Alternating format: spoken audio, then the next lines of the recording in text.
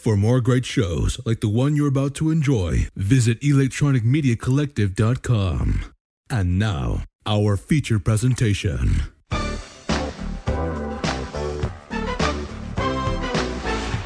Welcome to the exciting world of the movies. Hello, retro movie lovers, and welcome back to the Movie Graveyard. We have got a special treat for you tonight, because not only are we digging up a stone cold classic movie celebrating its 35th anniversary this year, but we also have a brand new movie gravedigger. I want to welcome, he's got a shovel in hand, he's got his gloves on, he's ready to help exhume the cinematic corpse with me. I am joined by the one, the only Bat 32 of exploited cinema and the founder of Sleeve Swinging Magazine. Bat, thank you for finally coming down to the movie graveyard and helping us dig up these movies. Whoop whoop! Yeah, well, you finally fucking invited me on your show. How long have you been doing this? Which, by the way, I guess we should acknowledge it. It was a couple weeks ago, but I'm really bad with just remembering to bring shit up on episodes. But yeah, we just hit the 7th year. So you've been doing this for 7 years, and you finally invited me on now. I couldn't find you. I was looking all over for you. I didn't know where you was at. I think you've been on the resurrection of exploited cinema now. What, like 8 times? 6 times? Yeah. Who knows? Yeah. I think we did 3 commentaries, maybe 2. Yeah, but yeah. And then we did recent, well, it wasn't, but it just came out recently. Yeah. We did it, 2 months ago? Yeah. Huge Cronenberg retrospective for Strebo's MVP radio.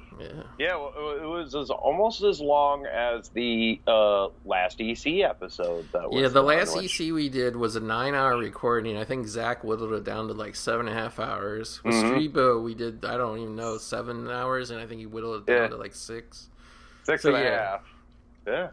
So this podcast will not be that long. Thankfully. Because other day, you weren't even familiar with the format. You're like, what, it's a commentary? Like, oh, it's going to be that long of a show? And I'm like, what do you mean that long of a show? I thought it would be 45 minutes. I was we're doing a 45-minute show. Whatever it is, 106-minute movie. That's going to be like a breeze compared to our 9-hour shows that we used to do. Yeah. It'll be like a nap. Because even back in the old EC, the OG EC days, we used to roll 3.5 hours every episode. That was average, but that was like that was reasonable compared to like 6.5. That's 2 episodes and what it takes to get that, you know. That was back in the days when we were just inventing podcasting. Now we have the process down cold. Commentaries are the way to go, man. It somehow it's like, let's just do a commentary because that'll keep it within a boundary. Exactly. So we're going to get this one rolling. We have No Man's Land from 1987, starring Charlie Sheen, D.B. Sweeney, directed by Peter Werner. So we have it paused. Depending on what you have, you might have the out-of-print Blu-ray. You might have just one of the recordings that's always going around MGM HD, or you could have the old school full frame DVD that I refused to buy for years and years, or you could have you could have a bootleg. Yeah, you could have that. You never know. Or you could have the beautiful Laserdisc, which was one of the first Laserdiscs I ever bought. Believe it or not, I think it was like the 3rd Laserdisc. Yeah. So yeah, I have a VHS of this, so and I run across this VHS like on a regular. So if you are wanting a copy, the next time I see one at the retail shop or Goodwill, grab it. Because I've turned it down. I've passed it up now 3 times. It's pretty common. Yeah. If it's the OG one, maybe. Not if it's the movie time version. Yeah, the movie time version. Fuck that. No. It's always the OG one. I've never even seen that. That's what I've got. I always see these. So it must have been a popular movie where there were a lot of VHSs made. Yeah, for sure. So yeah, we're going to go ahead and get into it. I have it paused at the original opening logo that says, oh no, Orion Pictures Release. This is one of the beautiful films made by Orion Pictures back in the day. If you have the Blu-ray, that's the 34-second mark. If you have the bootleg, that's probably like the 5-second mark. So get it queued up to an Orion Pictures Release. I'm going to say 1, 2, 3, go. And when I say go, Bat, please hit play on your remote control, okay? All right. All right, 1, 2, 3, go. and we were rolling. I feel like we're in Star Wars. Yeah. I always loved Orion. When I saw that fucking those stars spinning, I was like, oh, this is gonna be good every time. I don't think I've seen an Orion Pictures film that I didn't like. So. I agree. And speaking of, like, we're off with some style. Like, the first shot of the movie is, we don't realize it at first, but it's a time lapse of Los Angeles going from day to night. And this is an awesome title sequence where you see a cityscape, and then it's in the reflection of a car window, and you see a guy breaking out the car window, and the title comes flying out at you, No Man's Land.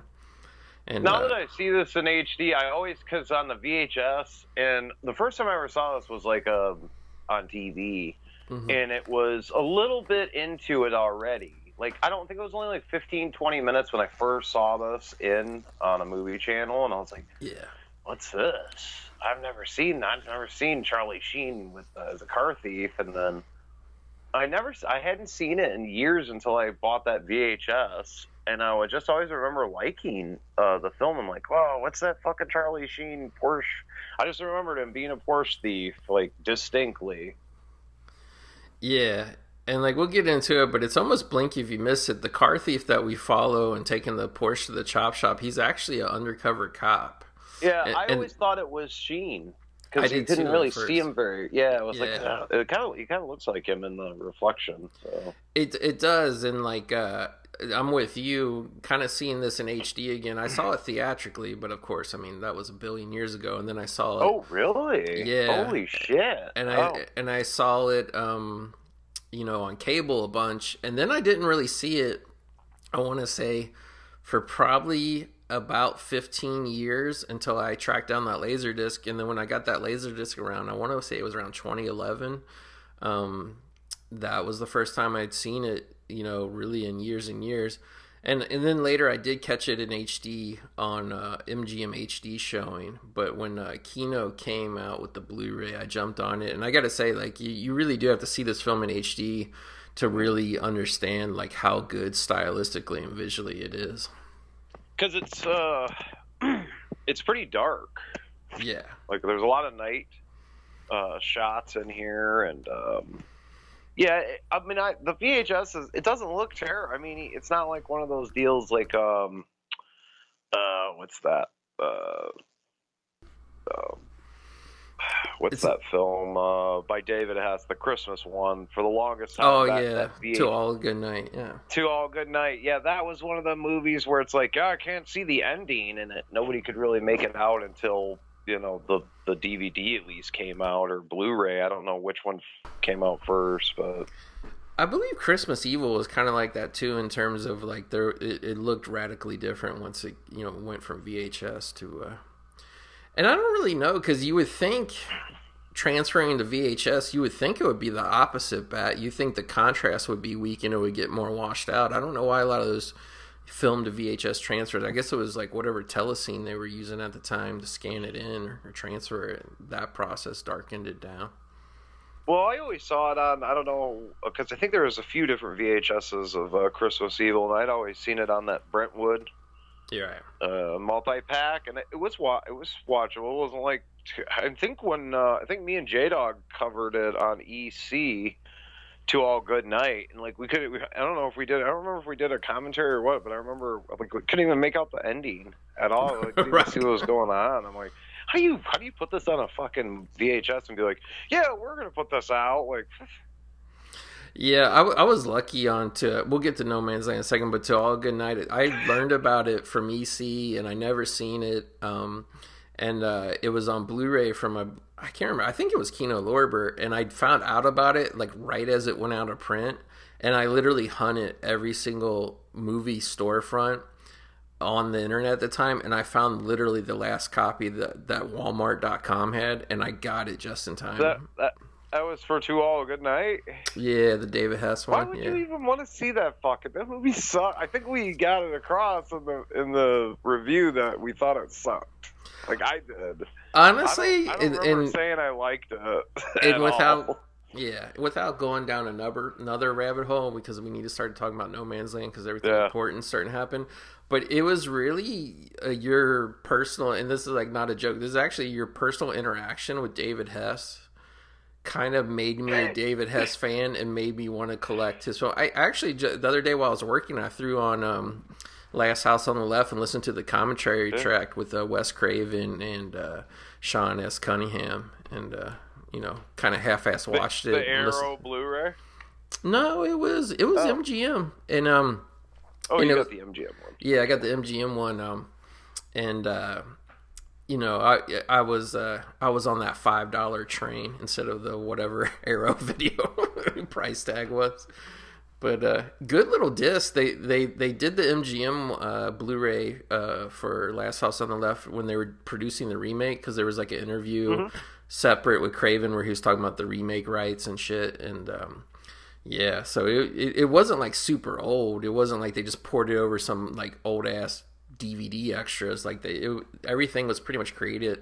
I mean, they did port over some old shit from the DVD, but when they did the Blu-ray, it was like an effort to get, like, Craven was completely involved with it and everything. So it wasn't like the MGM is just bare bones shit, compared to the Arrow. The MGM is a special edition in its own right. So no, I got the DVD and it's got a bunch of extras, and then there's another one that I think is MGM that has the Giallo style cover, which has the black gloves. Actually, no, that release is, as far as I'm concerned, it seems to be definitive because it has that Roy Frumkus, Wes Craven like film they tried to make or whatever. Here we got fucking Quaid. We're in the bar. Yeah, we need to get to the movie. We're in the bar with the D.B. Sweeney's a fucking cop here, and we've got Quaid walks in, and I brought this up to you earlier about 86. The Sheen machine and the Quaidmeister here were in the Wraith together, and Quaid's fucking playing a cop in that movie too, but it's a car movie. I mean, people, you call it a sci-fi, horror, or whatever, it's a car movie. Oh yeah, it's a car like fucking picture. Fast and the Furious. It feels like Fast and the I feel like it was sponsored by a car company, the Wraith, like the Dodge Chrysler. It's a prototype.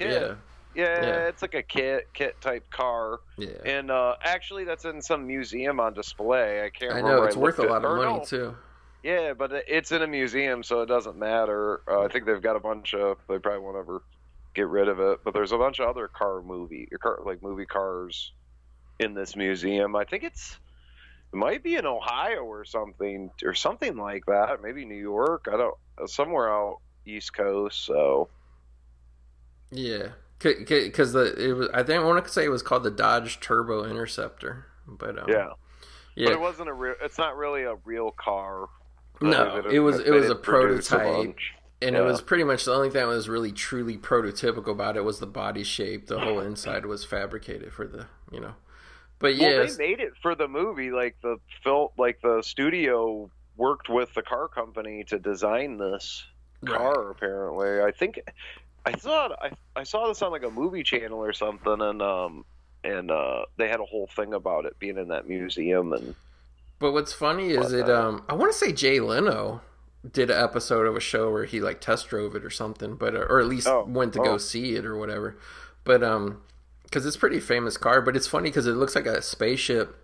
But you can clearly, like, they still put the Dodge logo on the front. And it's like, well, what's the point if it's a car that was never going to be made? Why would it have a Dodge logo on it?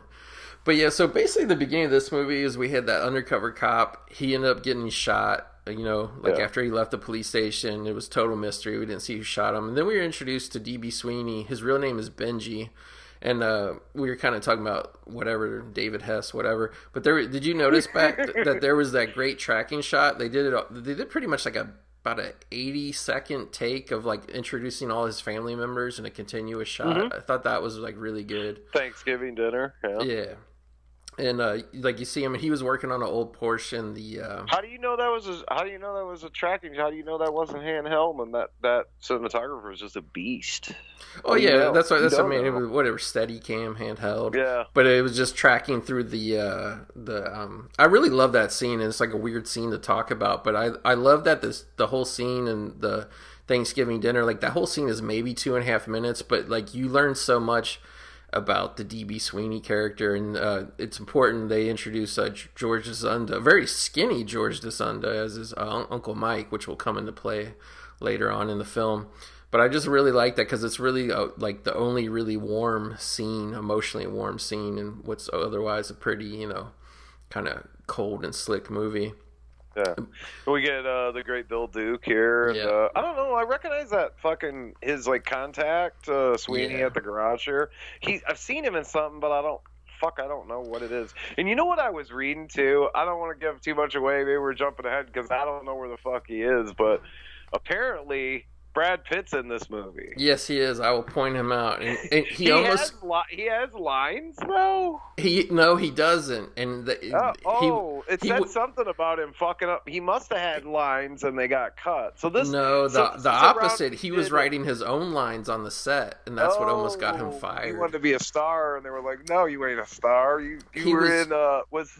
Was this around Cutting Class time? This is before. This is 2 years before. He actually we'll get into it, but he needed a SAG card. This is considered actually his film debut, which I'm I'm not sure which was filmed, but he's also a party extra in Less Than Zero, although you can see him better in this film. But yeah, if he could have got on camera and said a line, they would have had to pay for him to kind of what do you call it? Introduce him into the SAG union. Extra. The screen. Like, because he was just working on an extras contract, and he was trying to work his lines in with the actors, and you know, I mean, he was a waiter, so it wasn't like he was going to say anything like important anyway. Right. But yeah, they almost fired him. We'll get to it, and you can see where he's lingering around. Like, he lingers in the back of a lot of shots trying to get his lines in. But yeah, so it's like basically Randy Quaid is convinced that Charlie Sheen is the murderer of the cop who got shot. So he puts D.B. Sweeney, whose real name is Benji actually, and like it's real easy to forget that because they don't do it. So they give him the fake name of Bill Isles, introduce him as a mechanic, and like you said, that contact guy who was in a lot of Michael Mann shit at the time. I believe he was in the film Band of the Hand. Okay. Yeah. Yeah, so he gets them introduced, and like immediately they're like, "Oh, like go up into the hills," and you know, the shop owner Ted, he's straining up there. Go up there, help him out with his car, and like this is totally Charlie Sheen was coming off Platoon, which I believe was another Orion picture, and like they wanted to try and make him a star, so that's why they forced Charlie Sheen into this movie. And yeah, he totally. But you know what he ain't coming off of right now? Cocaine, because he clearly. No. I'm pretty sure he's on cocaine during this. He's very fresh faced though. Yeah, he's very fresh faced. Yeah. No, I'm gonna go off on a limb, and I might sound like I don't know. I haven't been drinking that much. By the way, I'm having a nice screaming pumpkin ale. I don't know what you're drinking, sir, but I'm drinking a fruit smoothie and water actually. It's Friday night. What are you, soft? Jeez. But I want to say, I think this is probably one of Charlie Sheen's greatest roles. I agree.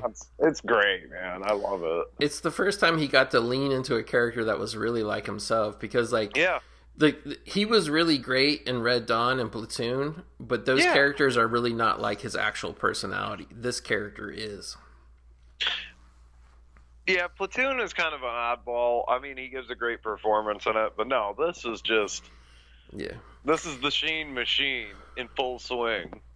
Yeah, like to this point, without looking up his credits, he did Grizzly 2, which I believe was his very first movie, which never got released. Yeah, never got. Well, it did, but not around the time. But not for real.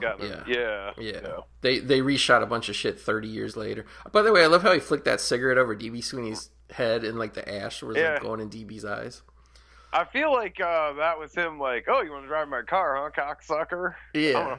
Like, I don't know, it was a real cocksucker move. It really was. It was on purpose. I bet you it wasn't even in the script. Charlie's just like, do this.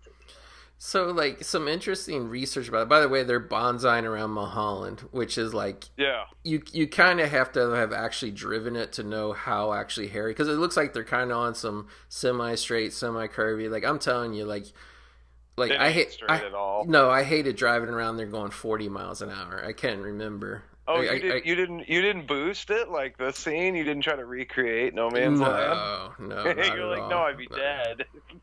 Well, it's you know, for where I lived and work, I like how they go around this Camaro. For where I lived and work, it wasn't a place. It wasn't a way to go that was really convenient. And the few times I did, I was kind of, on an off day going from one side of town to the other and, shooting through there that way. But like, yeah, like there's really no reason to go up there because it's just houses. Like it kind of connects like two sides of a hill. So you can use it to get to one side of the hill to the other. But it's like, there's really not a whole lot of reason unless you live up there to go up there. And obviously to see, what you've seen in movies before, which is cool. But like, yeah, it just kind of sucks, like driving, honestly. So what I learned from this scene is how to pass a car that's almost right on top of you. You just drive with both feet. Yes. And that's how you're able. Well, obviously you do because it's a manual. It's a stick. Yeah, it's a stick shift. So, but no, I mean him being able to use the brake and shit so quickly and everything. Like, I completely get it now, and I don't know if I'm gonna attempt it anytime soon, but you could. Yeah, we've got some shit like that, like some roads, but not quite. I wouldn't attempt that stuff on anything like that. I mean, I wouldn't really drive like that either, unless you like getting a new set of tires every 6 months. Right. That's like kind of like the false reality of these car movies that they you want to have brand new tires on that thing. Yeah, like you're gonna like they probably just shooting that whole sequence bad. Like I bet they probably went through 3 sets of tires. In all honesty, well, you'd have to because there's no way the car's gonna stick to the road if the tread's not like perfect. Primo. So yeah. So here we have the kind of the snitch guy that helped him introduce. We find out that there's another gang of car thieves besides Charlie Sheen's gang, and like pretty much they never really go into it too much. Like they kind of just show you like Charlie Sheen stealing cars all the time, but really it's supposed to be kind of like a freelance thing. Like he owns a legit Porsche shop that does repairs, but he also owns a chop shop that pays people per car and then they chop it up. And basically, like from what I was getting from all the supplemental material was the reason this was like a big thing. Like at the time, LA was the car theft capital of the world, and Porsches in particular. And you can't really get away with this now because parts are tracked so easily in the computers and shit. But it's harder to get, and I mean, this probably was. I bet this was all like real shit that they were doing. It was. And because Dick Wolf, what is that? He did Law and Order and shit like that. He wrote this, all this crime stuff. He also worked on Miami Vice. Yeah, he was a showrunner of Miami Vice. He's real hip with this crime stuff, so it's accurate. I always felt that there was accuracy to this, but go ahead. I'm sorry. No, so basically the reason they're stealing the cars and chopping them up is back then. The parts were actually worth more than like if you stole the whole car and you were whatever you would try to sell a hot car for. Even if you like were to switch out the VIN number and all that shit, which you could do back then, and they do it to a couple cars in the movie, like the one he gives DB Sweeney, they do like that. But for the most part, like pretty much the inspiration for this film and what they're doing in the film is they're chopping it up and then they're basically selling these slightly used parts, these parts that have been on these cars for like a year or two, and they're passing them off as new at the dealerships and repair shops, and then also to anybody who's had. We find that out. DB Sweeney says something about a water pump that already has like 1,500 miles or whatever. Yeah, I don't remember what it was, but I'm just like, how do you know? Like, how can you tell how many miles? It's not like it's got a fucking. It's not like it's got an odometer on it. I know.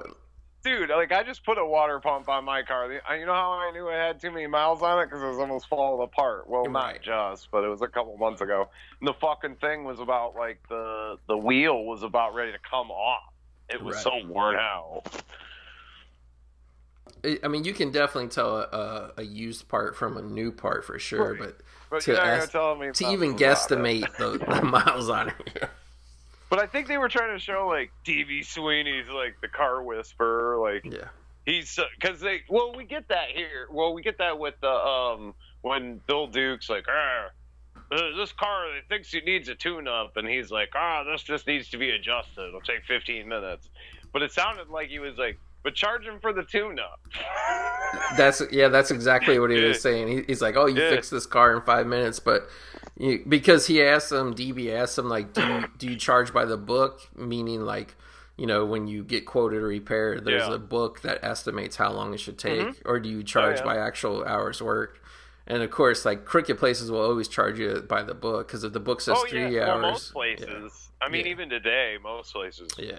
Charged by the book. That's just the way it is. Okay, this is where we have to be on the. I think we already missed even the first appearance on, but this is where our boy Brad Pitt is lurking and leaning all over here. So he looks exactly like Brad Pitt does now, but he has a mullet, and he's in that background of that one scene. You can see his mullet in the background. Okay, I can't see his face very well though. I saw his mullet though. But the continuity's off because he's like popping in and around the room, if you notice. So that was the first appearance. I think he's out of frame right now. He's going to show up again here, making some drinks off to the side here in a second. You're like noted all the time. Oh, there he is again. Yeah, there he is. He's walking by. Oh, okay. Yeah. So that's his second appearance. Like all he of this looks one like a total douchebag in this. He was just walking through the shots like non-fucking stop. You know what I mean? Because I guess the producers or whatever figured probably like, oh, you wouldn't notice, like, all the whatever bartenders, waiters, whatever, like dressed the same. Maybe you'll think it's just like, multiple guys walking through, like, but once you actually, like, in the year 2022, you're keen to the idea that it's Brad Pitt, like he just sticks out like a sore thumb. Right. Well, because he wasn't famous then, but he is now. There he is again. You can see him good there. See him in the background. Yep. Two drinks down on the table. Two drinks. Yeah. There he is. He's young as fuck there. Yeah. So I'll point out the scene coming up that almost got him fired, where he was trying to work his bullshit lines in. But this is his mullet is so fucking. It's so good. He moved from Missouri with that mullet. This lady's hot though. That owns the club or whatever. Oh yeah, with her tits. Yeah, you can see like side tits. Yeah. Anyway, there he is. You can really. See Okay. This is see him talking. See him trying to get those orders in. He's pointing. He does a thing too. I think we just missed it, but he does a thing too where he touches his mouth and then he points to the person, which is a thing he still does to this day. A weird mannerism still does today. So that was it right there. And the assistant director came running over and said, "If you say one more thing, like you're fired." Yeah, you're fired. You're out of here.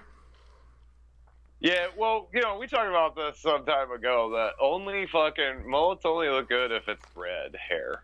Yeah, you got to be a fucking redheaded stepchild. You got to be what's the dude's name? Courtney Gaines, the Malachi. Yeah. Or old boy from Salute Your Shorts. He was in Terminator 2. Yeah. Danny Hicksey or whatever his name is. Yeah. Basically, he has the greatest, like, his mullet it looks cool, because it's like that flaming red Cheeto. Mm-hmm. Imagine if you had a flaming red mullet, and, like, the end of the mullet tips, you dipped them in bleach, so, like, the last 2 inches of your mullet went from, like, fire red to pure white. No, platinum. Yeah, platinum. So the guy with the mustache, he showed up earlier sweating the one guy who worked at the shop, and now he was just kind of briefly talking to Charlie Sheen. That guy is the actor's name is R.D. Call, I think, but I blank in on his name in the movie. But like he runs like the competing ring of car thieves, and like basically they have territories of like, okay, like it's known Charlie Sheen and his guys will work this side of town, but we work this side of town. And like basically what the conflict that's going to happen throughout the movie is Charlie's getting greedy. He just wants to steal cars from everywhere. So I just noticed Archie's in this. They when had, they're like, walking the through the mall. Yeah, there's some kind of cookie but they're like shop. A weird downtown like dirt mall or something.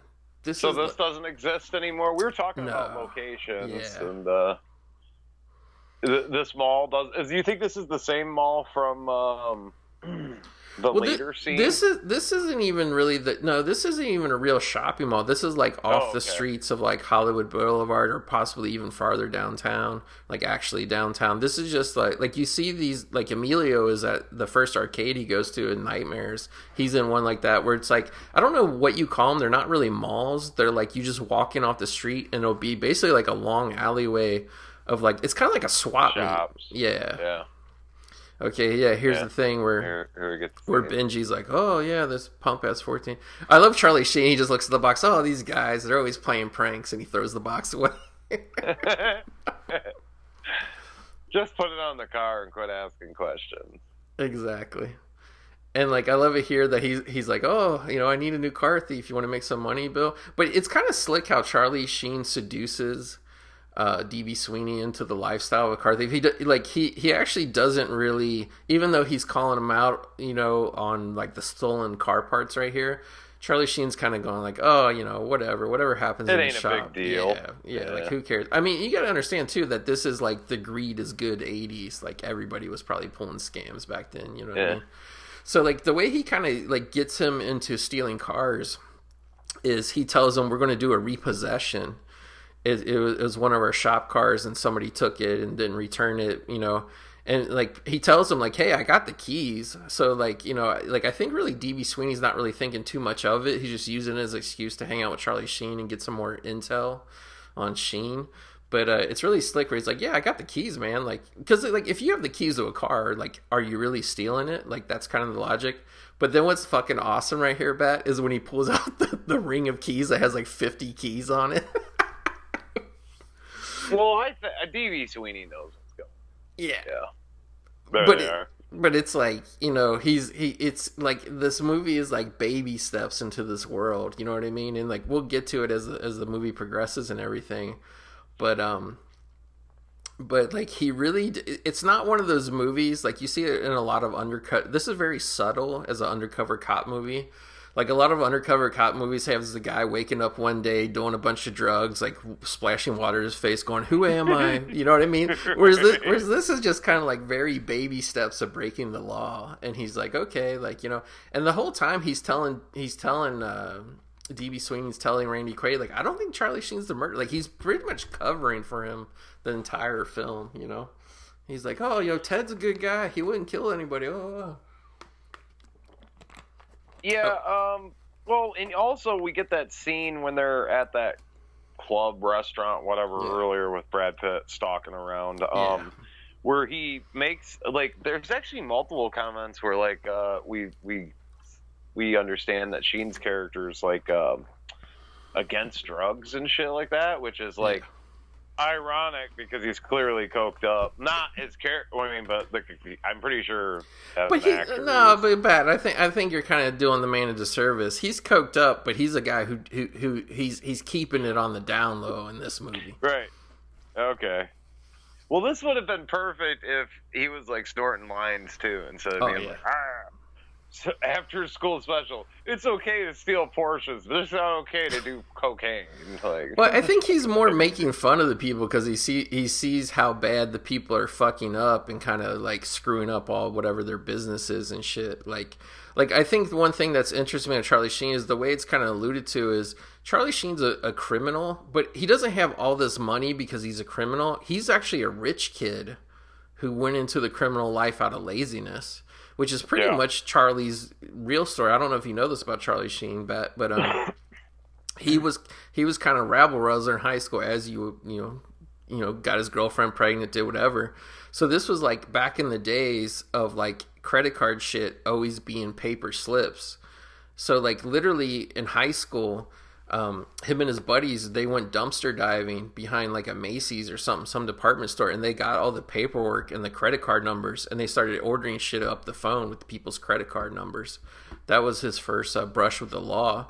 And I mean, clearly Charlie Sheen didn't like need the money in real life because I mean his dad was Martin Sheen and everything, but like anything that was easy money he would go for. And I feel like that's what the character Ted is in this movie, and I think that's why Sheen kind of slipped into it. It's like I think Sheen looked at the script and was like, shit, this could have been me, in real life. This is me. Yeah. I bet too the reason he was doing stuff like that was probably because Dad wouldn't just fucking buy him whatever he fucking asked for either, so he like wanted a bunch of, he had to have a reason because like I don't know, there was a time Martin Sheen seems like a type of guy. It's like I worked hard for this. I almost died on the set of Apocalypse Now to get this money. I always thought this was bullshit. This guy told me this stuff when I was a kid. I always thought it was bullshit till like later on in the internet age, and I looked it up and saw it was true. I don't know why, but for some time the Sheens in the 70s were they lived in Cincinnati, and this guy that owned this video store I went to, he actually played with them a lot when they were 5, 6, 7 years old. And like Charlie Sheen still is like he's a big baseball fan, but he's a big Cincinnati Reds fan still. But But yeah, like, and like he would tell me that like they were very much a normal family. Like Yeah. you would never know in a million years, like the way Martin and his mom, you know, like acting or whatever was kind of family business. But when they were kids, like they were like very much Martin Sheen was, because I think Martin Sheen kind of like came from nothing. Like I know he changed his name and tried to cover up, you know, his Hispanic heritage to get roles and stuff. And like I think he really tried to instill his kids. I mean, really all his, you know, their sister Renee, who was in acting too. She was in the film Intruder. But like, and she was in something else, wasn't she? I think so. Oh, she was in Sleepaway Camp 2 also. Okay, yeah, you're right. She kind of looked like Jennifer Aniston back then. It was weird. But like, yeah, like Martin Sheen really tried to instill like a sense of value and hard work. And like, as fucked up as like Charlie is, or I should say not is, but you know, throughout his life, like the guy has like a lot of qualities. If you watch old, especially his like earliest interviews, like he's a very like sensitive, in tune, very down to earth guy, very intelligent. I just think he's somebody who is parties, you know, is partying. Because according to DB Sweeney on the interview, like he was pretty much like getting hookers even when they were filming this movie. So really, yeah. I wish I'd listened to that. That would have been great. I know you said something about you were gonna check out the commentary. Yeah, the commentary was good. It was just a couple of film historians, which I mean, it was. I actually like those commentaries now. I used to not, but like a lot of the foreign releases, like the UK import releases I have, are just various horror movies. They can't get anybody to do commentary, so they get like journalists and shit. And I kind of like those now, but yeah, they did do about a 15-minute interview with the director and the separate one, DB Sweeney, and DB like kind of like let it all out, you know, like not in a scandalous way. He talked really good about Charlie, but like he said, yeah, they were in a bar and they were talking to girls and stuff, and Charlie Sheen was like, "What are you wasting your time for, man? Like, well, I'll just call some girls and get them over." And like DB Sweeney's like why? And he's like, and pretty much Charlie Sheen was telling them, it's like, because they'll leave when you're done. Like, you know, Charlie Sheen just wasn't about that shit. But I guess because we never talked about her character, Charlie's, or I should say, yeah, Charlie, but Ted's character, he has a sister who, this chick she was a model who got into acting. This is one of her few acting roles. She's got a weird face. Are you eating like candy or like what's going on? I'm cutting some cheese, buddy. Okay, cutting some cheese. I'm getting me some couple slices of cheese. I was trying to be quiet. Okay, no, that's okay. I'm just like, I'm hearing it sounded like Skittle bags. I'm like, oh, Skittle. No, it's like a bag. And I'm getting another beer too. Okay, my beer's down, and now I'm having some Imperial Haze IPA. Because I'm going old school. I'm locked to a desk, so I can't even get upstairs to get to where my pizza is at. But but you're going mobile. You're taking trips. Yeah, you're taking trips to the kitchen and everything. At some point, I'll have to go out for a cigarette too. But I thought you were going with it, so I was like, "That's the perfect opportunity to go cut some slices of cheese." But yeah, so they introduced the love interest for DB Sweeney, which is actually Charlie Sheen's sister in the film. Ted, his sister Anne, and like she's pretty much like a really like Harvard. I forget, it's not Harvard. I think maybe it's Yale. Either way, it's like an Ivy League. Yeah, it's like an Ivy League school that she's kind of home for the holidays from. I guess what I wanted to say was like the movie starts at Thanksgiving, and the last, you know, without going into spoilers, I mean, not that spoilers matter on a commentary, but the end scene of the film takes place the day after Christmas. So that's another thing too, is like before Shane Black was like rolling up into a ball to jerk off onto his own face bad about Christmas action movies, like this movie was one of the first ones I ever seen do it. Like I know Lethal Weapon came out the same year, which was a Christmas timed or themed action movie, but this was like one of the few.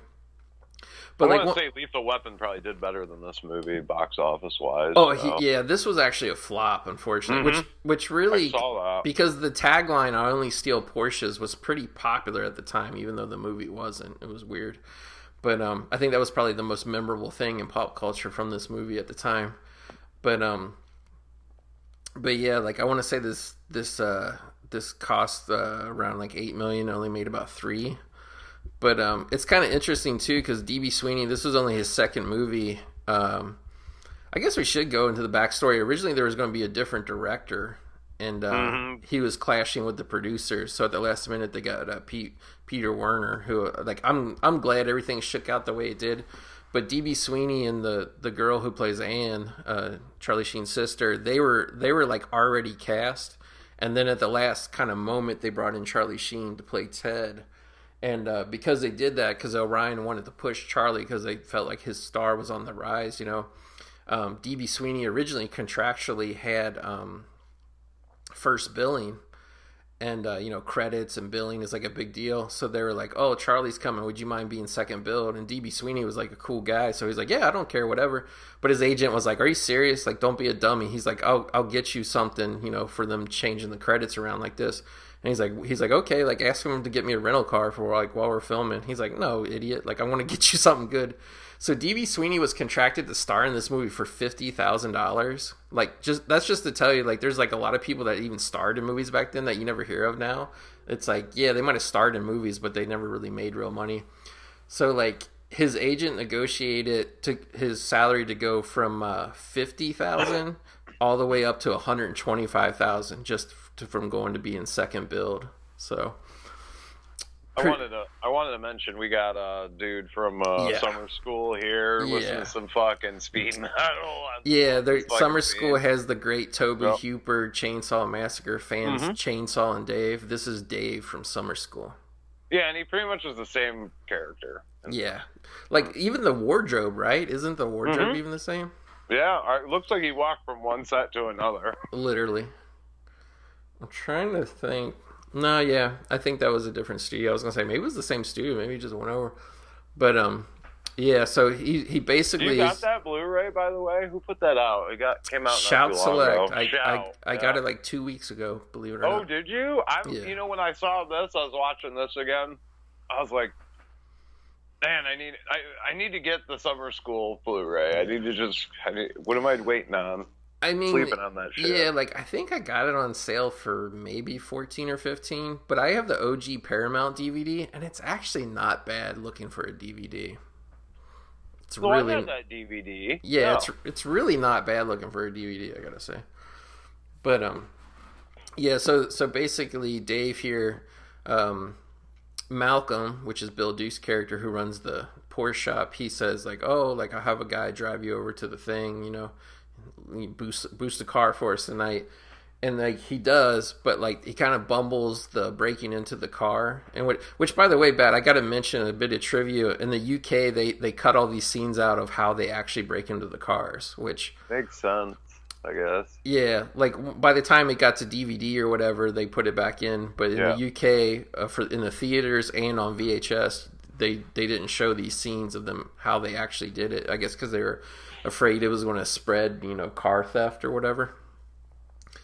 But yeah, like they bungle the thing, and like the dude Dave just gets scared and like runs off. So he basically leaves him there. DB Sweeney was going to end up getting busted, and like I don't think it's him, but check him out when the security guards run up here in a second. Bat, yeah, like the bald-headed black dude. He kind of looks like the gang member guy from Friday Part 3, but I don't think it's him because I think it's too short to be that guy. But I thought he kind of looked like Scatman Carruthers. He kind of looks like him too. So anyway, I always thought about, because I love this movie, and since I got that VHS, of course, I had watched it like a ton of times, and now we're revisiting it here because you were like, "Oh, let's do this." I'm like, "Shit, I haven't seen this in a while," but I always wondered why people liked Porsches and like. Why they make this whole movie about them stealing Porsches? And I was like, then I was cleaning this house during the summer, and he had like a brand new Porsche 911 in the garage, and I was like, oh yeah, I don't know, like it looks dangerous, like if you get into an accident, because I was like looking in the back, I'm like, there's no room in the back seat for passengers really, but yeah, man, it hits top speeds of 182 miles per hour, so like I get why people like this car. It's fast. Yeah, like I'm not really, like I was telling you the other day, I'm not really a car guy. I just kind of really only like Porsches. And it's because of this movie, and it just, I don't know, there's just something about him, especially from that time period. I've actually looked at a couple I almost pulled the trigger a couple times. On a 911 Carrera. No. Just the like old shit, like 924s. I'll probably get like a 924, but like, well, they had they stole a Carrera 911 Carrera here. I mean, they were making them back then too. They just have a little. They haven't really like changed much. Little slightly, but they're pretty much, even the modern ones are not much different. They pretty much only steal 911s, I think, in this movie. But like, which I would love to have 911. Don't get me wrong, but like, I think it's the 924, the one that has the pop-up headlights. Like, it looks like really different. And it kind of has like the bubbly rear end. That's Ted's. Doesn't that have the pop-up? The silver one that they're driving around in? I think it does, but I think that might still be like a 911. But if you look at The Hidden, that movie with Kyle MacLachlan, he drives one. The one Tony Montana had in Scarface. Also, they have a black one in Weird Science. Not a 911. You're saying? Yeah, I want to say they're 924s. I should have looked it up, but the 914 only goes 118 miles per hour. That's probably why it's a lot cheaper if you're looking at something like that. But I don't know, the 914, I don't know if that does not look like a make in this movie. But it does, the 924 is what I want. Yeah. The 914 does have pop-up lights as well, but I don't think that these ones look older that I'm seeing online. Yeah. So 924 around 83 to I think 86, they had a certain look I really liked. They really don't even look like that sporty, but I like them. But I mean, I actually looked at some 911 Boxsters, some basic Boxsters that like had like a lot of miles on them before COVID drove up the price. Like, and there was some that were available for like $12,000 that had like salvage titles and shit. Like, you can't really drive those as a daily driver, and you got to put money into them every year. But like, yeah, like I don't know. But they're kind of dried up now. Like, I think with cars getting scarce over the pandemic, like, I don't really when I look online, I can't really find them anymore. There's always... Or people just don't want to sell, maybe. Yeah, I don't know. Like, basically, from what I understand from reading around the Porsche stuff, is basically everybody wants one, so they get one. And, and everybody buys, like, a used one because you can afford it. And, I mean, like, the new ones, they're all, like, $100,000 or more. And pretty much everybody keeps them for about 6 or 7 years, and the novelty wears off, and all the maintenance you got to keep up on them and stuff. The novelty wears off. Yeah, and then so like there's a lot of Porsches that really haven't been crashed, or they have very minor body damage, but they've had 6 or 7 owners just because everybody, like, there's always the original owner who like was the guy who had the money, and he put like 50,000 miles on it within like 5 years, and then after that, like, everybody else gets it and babies it and drives it like 2,000 miles a year. You know what I'm talking about? Like, yeah. And then it just keeps. But we got to get back to the movie here. So Charlie Sheen comes in. We weren't too off topic. I mean, no, we're staying within the realm of the film, I think. Yeah, we weren't going into David Hess territory. But, at the beginning. So like, yeah, so Benji got arrested. Bill Ayers, D.B. Sweeney.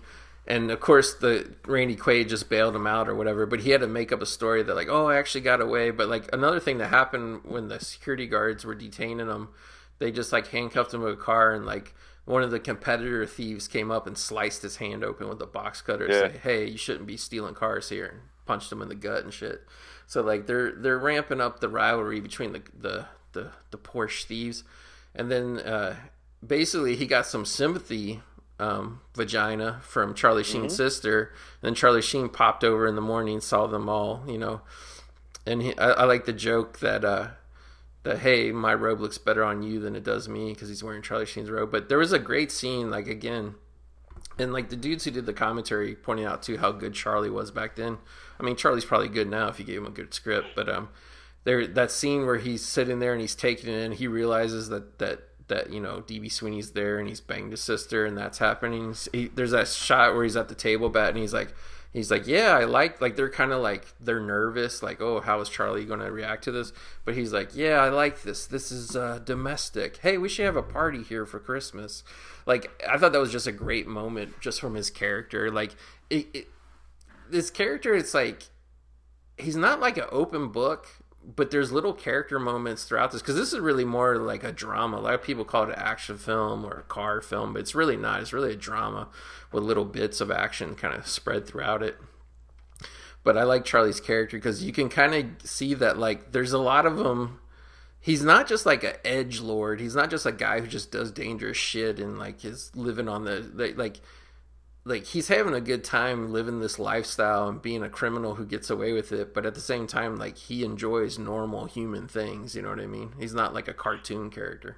Well, he is a rich guy too. So like, that's another thing you talked about earlier. Like, his character's like this rich guy who doesn't really need the money, but there's some kind of thrill. Obviously, it's just like anybody. Like, I know people that have got money that go to the store just to, like, they'll shoplift, even though they can buy it, you know, because they like the thrill of it and everything, and, like, I don't know, the risk, and it's fun. And I never really.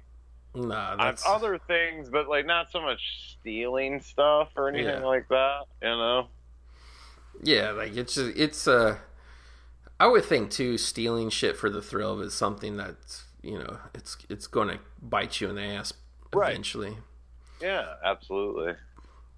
And it's good. Well, I don't know now. They've changed a lot of the laws, especially in California. You can just walk out of a store and they're not even allowed to ask you to list out. But that's a whole different topic. But yeah, this scene here, when they came out of the store, you know, he's seducing D.B. Sweeney's character even more, buying him nice clothes. Like, hey, like, I want you to dress nice. He goes out, buys him a flashy wardrobe, but that was a setup so he could use that to it didn't look as suspicious when they stole the car during the day. But I just love how they're breaking the fucking the locking mechanism, the steering wheel, and he's got the ignition that he fucking carrying in the bag and shit. But yeah, it became clear that at first you were like, oh, these guys are bonding, but it was all just a front so that he could have the ignition in there and the fucking little lock, you know, the stick down the window and stuff in the bag, and it was just a front. Yeah, and like that scene where they walk out of the store and DB's like, oh, what about this? I think it's a Ferrari. And Sheen goes, Italian trash. I only steal Porsches. That was probably the most famous dialogue for sure. I remember Go ahead. No, I was just going to say, I remember when we walked out of the theater, it was like good old Erlanger, Kentucky, Showcase Cinemas. It was like this like 12-screen theater that had a parking lot. I'm not shitting you, Bat. Like, it could have been the parking for a baseball stadium.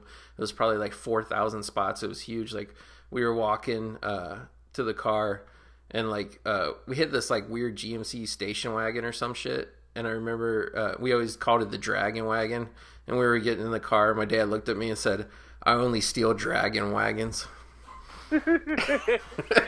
So you saw, how old were you? This came out in 87. So my birthday's like in June, so yeah, it was 10. Yeah.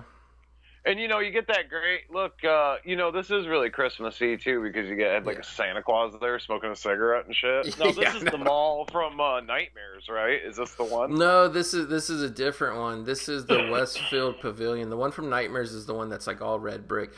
With this, you've been to this? Have you been to this one? I haven't been to this one. I don't even know if it's still there, to be honest with you. I'm not sure. But the way this mall looks now is actually like that color scheme. That's actually how the Nightmares Mall looks now. It's weird. Cool. Yeah. But yeah, I mean, I think that says a lot about why I love this movie. Is I saw it when I was 10, and like when I moved to LA. I guess I should say, too, like, Charlie Sheen was a big influence on me in my early 20s when I was taking acting classes and shit. Like, I kind of even resembled him a little bit when I was young and thin and had the spike haircut and all that. So, like, I stole a lot of his mannerisms and line deliveries and shit when I was doing scenes and acting classes and stuff. But he was my favorite for, I love you can see it's Sheen's double. He's not even in the car there. But like, it's D.B. Sweeney, but it's not Sheen. Yeah, I gotta go to the bathroom and snort some lines of coke off the sucker's ass. So, exactly. So I'm gonna be there. Which he did get injured making this movie, and we'll talk about that scene when we get there. I think it's actually in this scene. Is it? Yeah. No, is it? Oh, it is. I think, it is this scene where he got injured.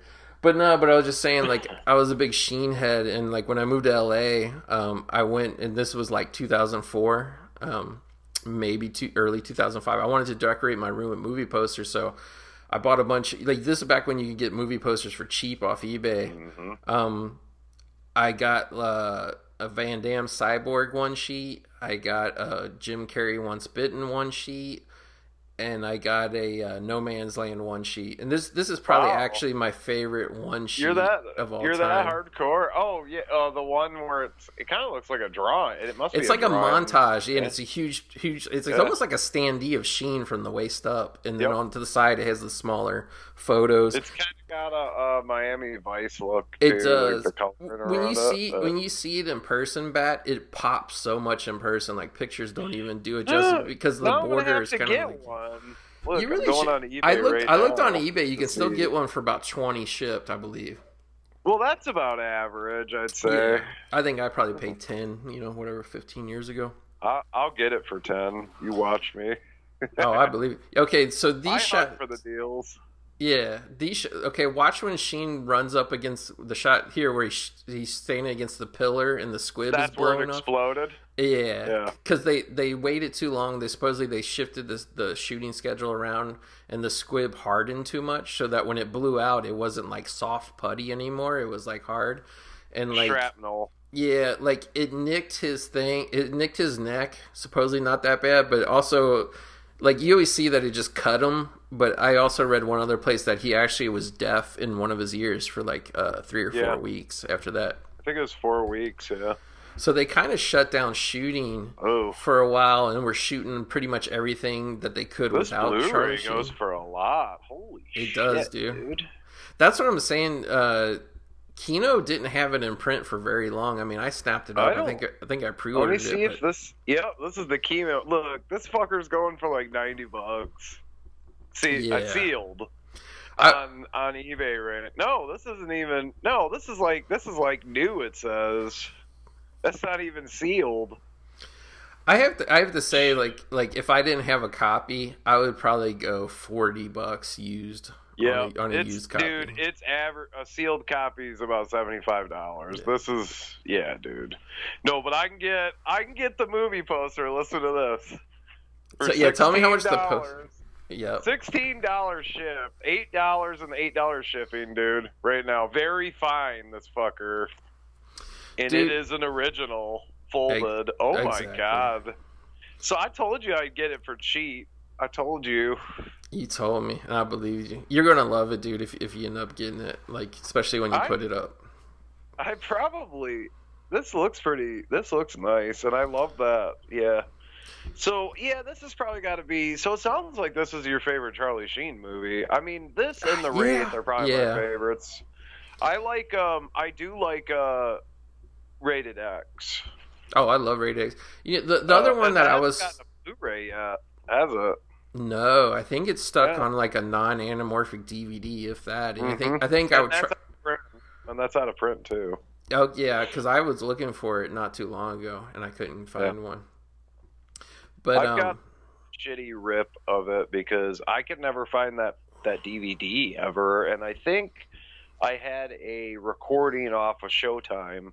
Okay. Back in the day for like the longest time, so.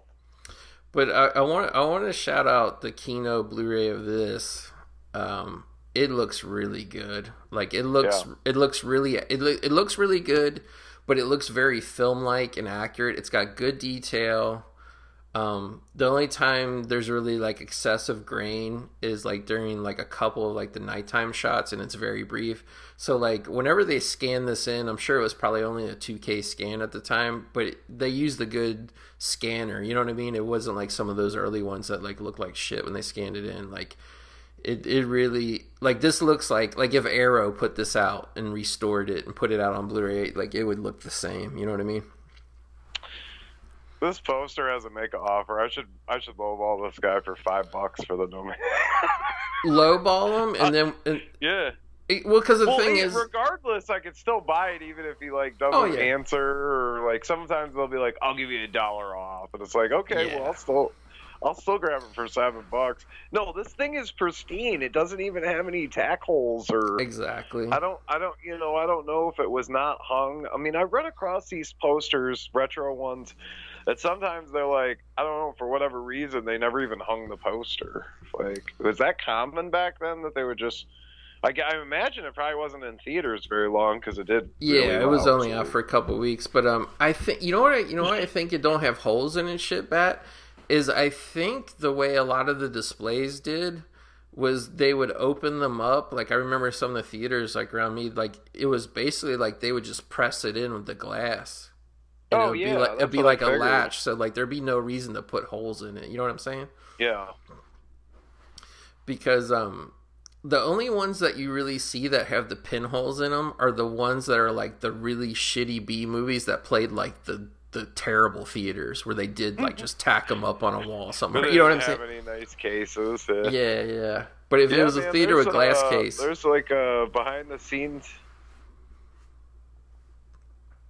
Yeah, but I guess we should talk about this is like actually the main action scene of the film here, and this is I keep blanking on the guy's name, the guy that R.D. Call plays, but they basically this is retaliation for going in on the what's with IMDb and expired is like I'm just trying to look at the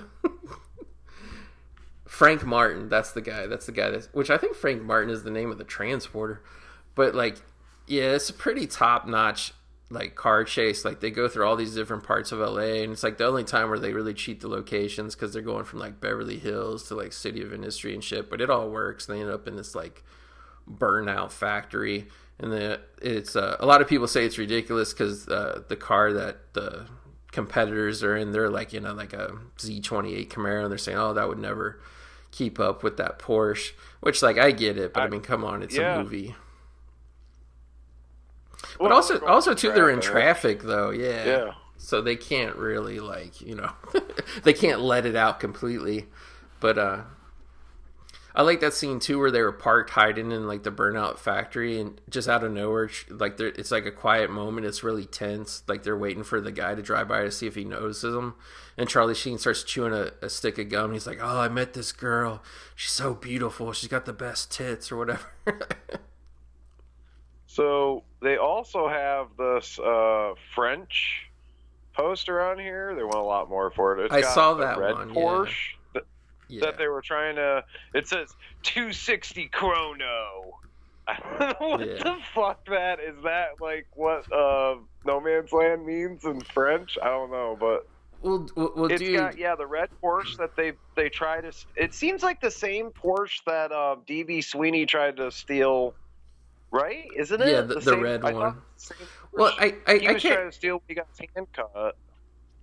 No, that was the silver. I think that was the silver one he was trying to steal. Okay, Charlie Sheen was trying to steal the red one when the guy shot at him. Yeah. You know why I thought it was the same? Because it's the same shot of the security system, though. Right.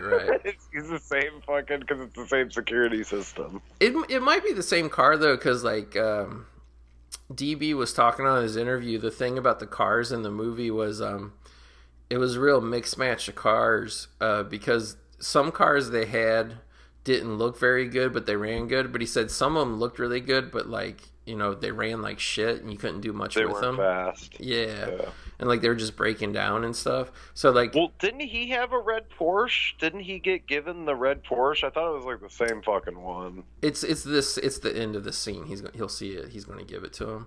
Yeah, but no, I'm saying that Porsche that they were going to steal isn't it the same one as the one he was get? It's not. I mean, not in the plot, but I'm pretty sure it's the same car. Like.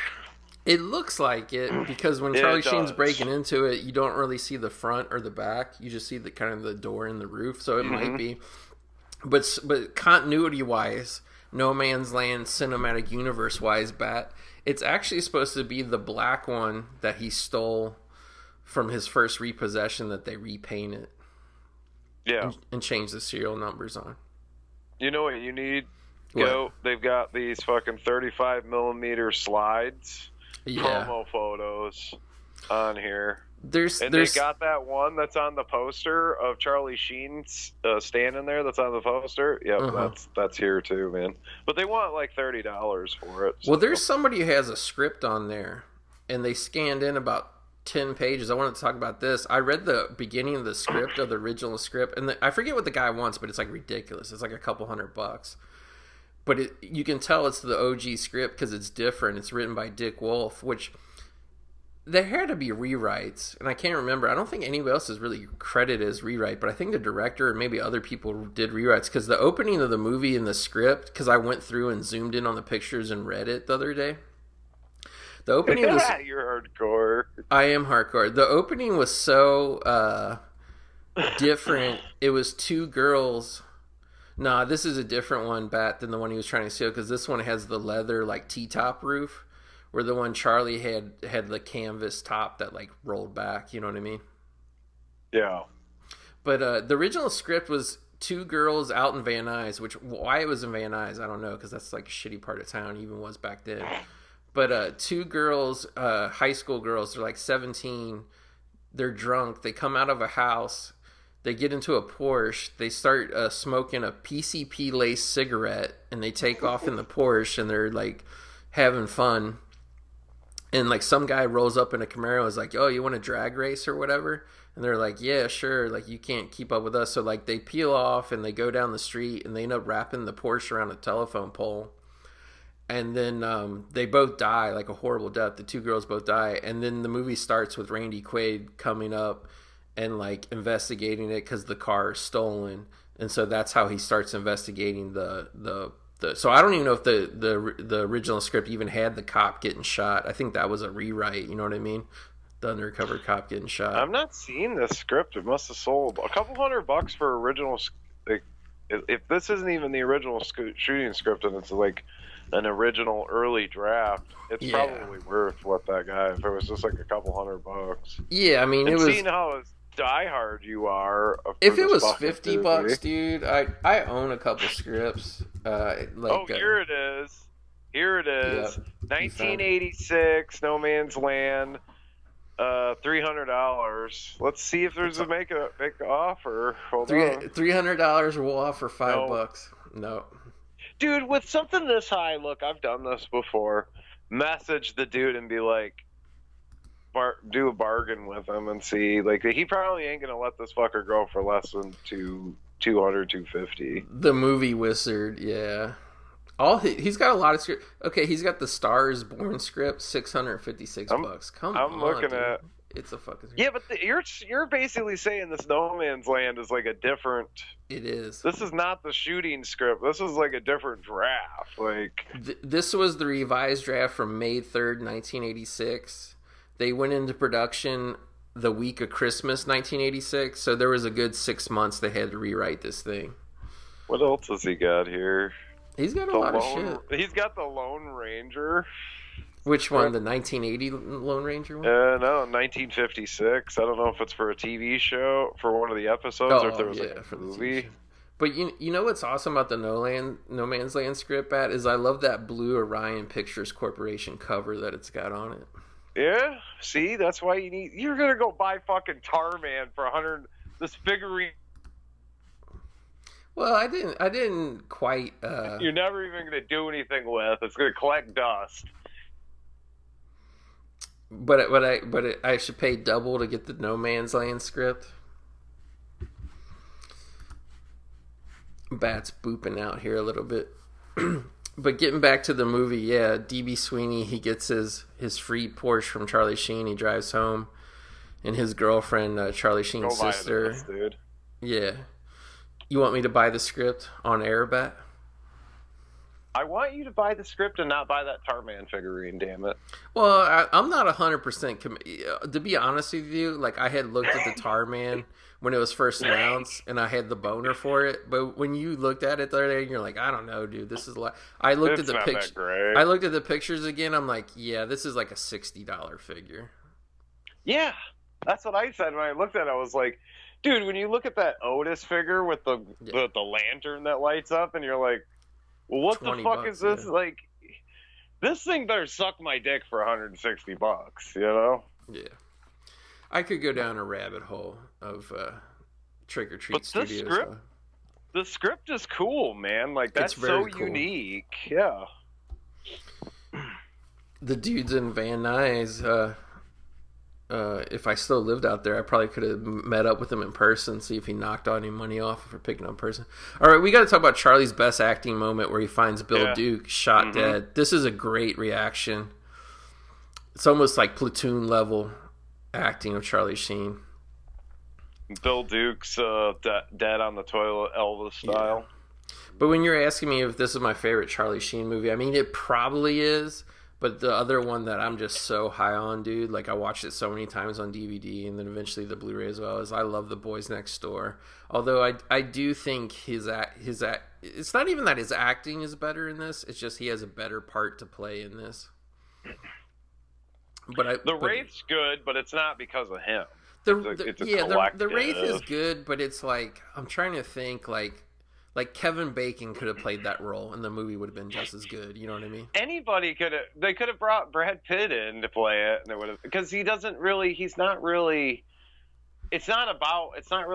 He's kind of the star, but he's not. Like, I don't know, Randy Quaid is not, I don't want to say he's the star. He's a star. He's not even really a co-star in this movie. He's like a supporting. Yeah. Whereas Quaid's actually like more of a star in Wraith than Charlie. I think they've got about the equal, like the same amount of screen time. Well, also too, I mean, without getting into spoilers for the Wraith, is like a lot of the flashback scenes and shit. Like they had to get the other guy to play Charlie's character, so it's like Charlie probably was there for like 5 days.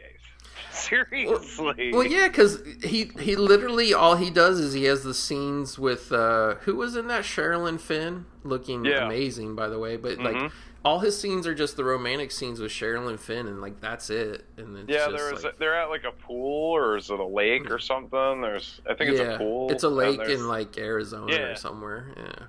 Yeah, that's like. Yeah, and then there's just a handful of stuff, but like all the other scenes, I don't even know if he was, when he had the helmet on, if he was even that wasn't Charlie.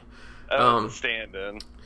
But Charlie actually gives I mean, I'm not trying to crap on the Wraith at all. It's a fun movie for what it is. It's just a movie I'm not like crazy about. It's a movie I watched a lot on cable as a kid, but and you own it. You're that crazy. Yeah. I mean, I don't even own it. I want to own it, but that fucking Vestron, I passed it up. Okay, this is how much I own the Wraith, okay? I bought the special edition DVD that came out during the Blu-ray era, and I'm like, oh, it's a DVD. It looked kind of crappy. It looked processed. I already had the original. You don't have the original. I don't have the original. I did buy the original DVD. I have the Italian import blue that came out years before the Vestron. I got that. I paid like $22 for that. I was disappointed with the way it looked. The Vestron came out. I got that. I'm like, it doesn't look that much better. I'm just like, I don't know. Like, it's just an okay movie. Like that's one of the ones that I liked it more when I watched it on cable as a kid than I do now. Where No Man's Land I actually like better. Like, even though I loved it as a kid, I like it more now because there's so much. Like, No Man's Land is an hour and 46 minutes, and it's like 80% of the runtime is just character building scenes between D.B. Sweeney and Charlie Sheen, D.B. Sweeney and Randy Quaid, D.B. Sweeney and the girlfriend. Like, there's like, you get invested in the characters in this, whereas like even though Charlie didn't have, like, you added up Charlie's screen time in minutes in Red Dawn, it's not a lot. The scenes he's in are very impactful.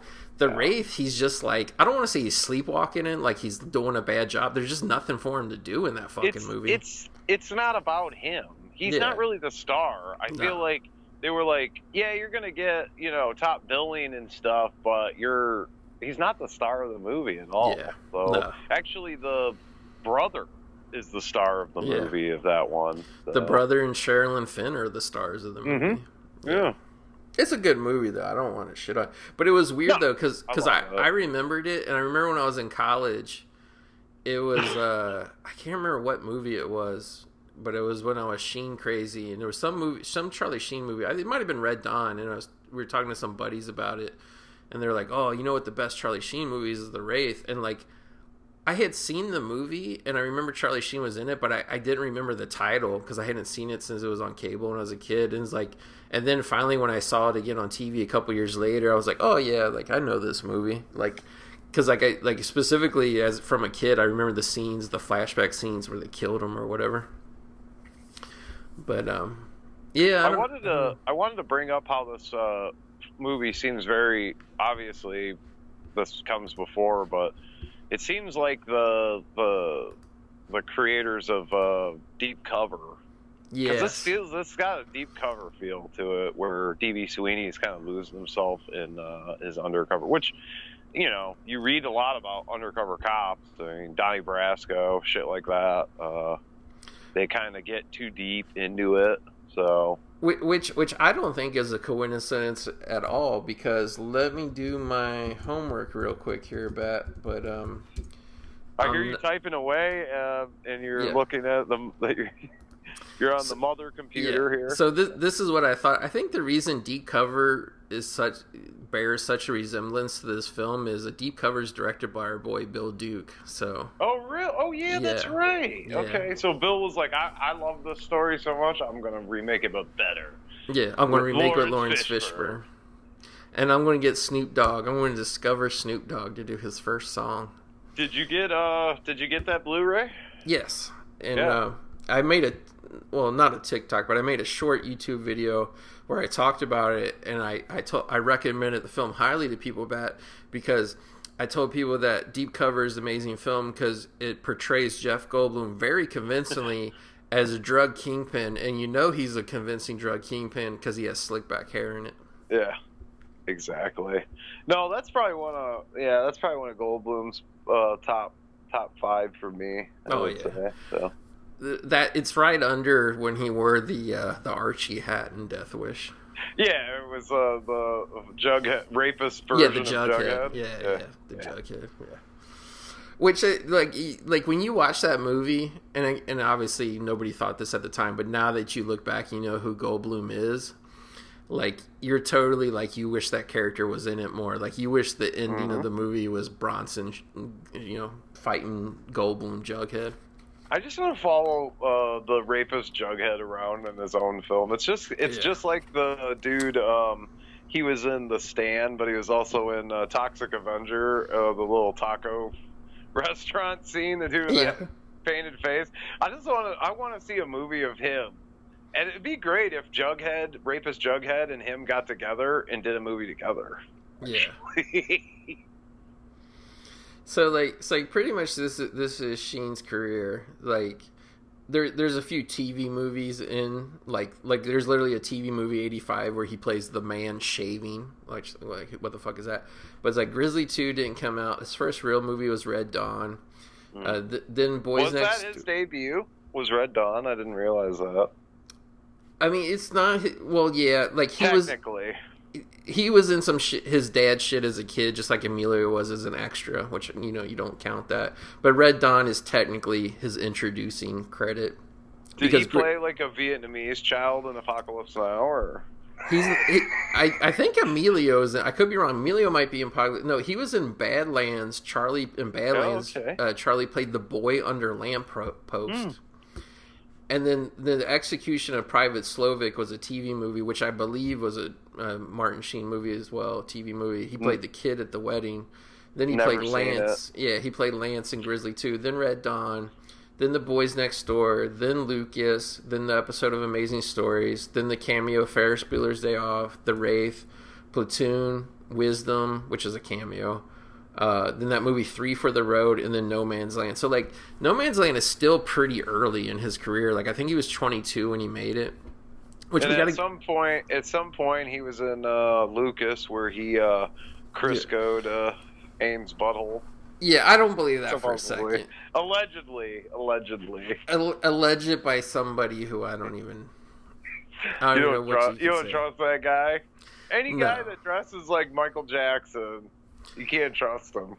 Put it this way, I mean, anything's possible in this world, but I would take Haim's mom's word. I love the zoom in on Charlie's face, because they're going through the discos, and he's trying to find Frank Martin to murder him, and he's got DB watching his back. Which it's funny because Charlie gives DB like the Beretta 9mm, and then he has like a fucking 2-shot Derringer that he wants to murder RD Call with. To be quiet, and it is super quiet. I was like, oh, no one noticed because they just kept dancing. Yeah.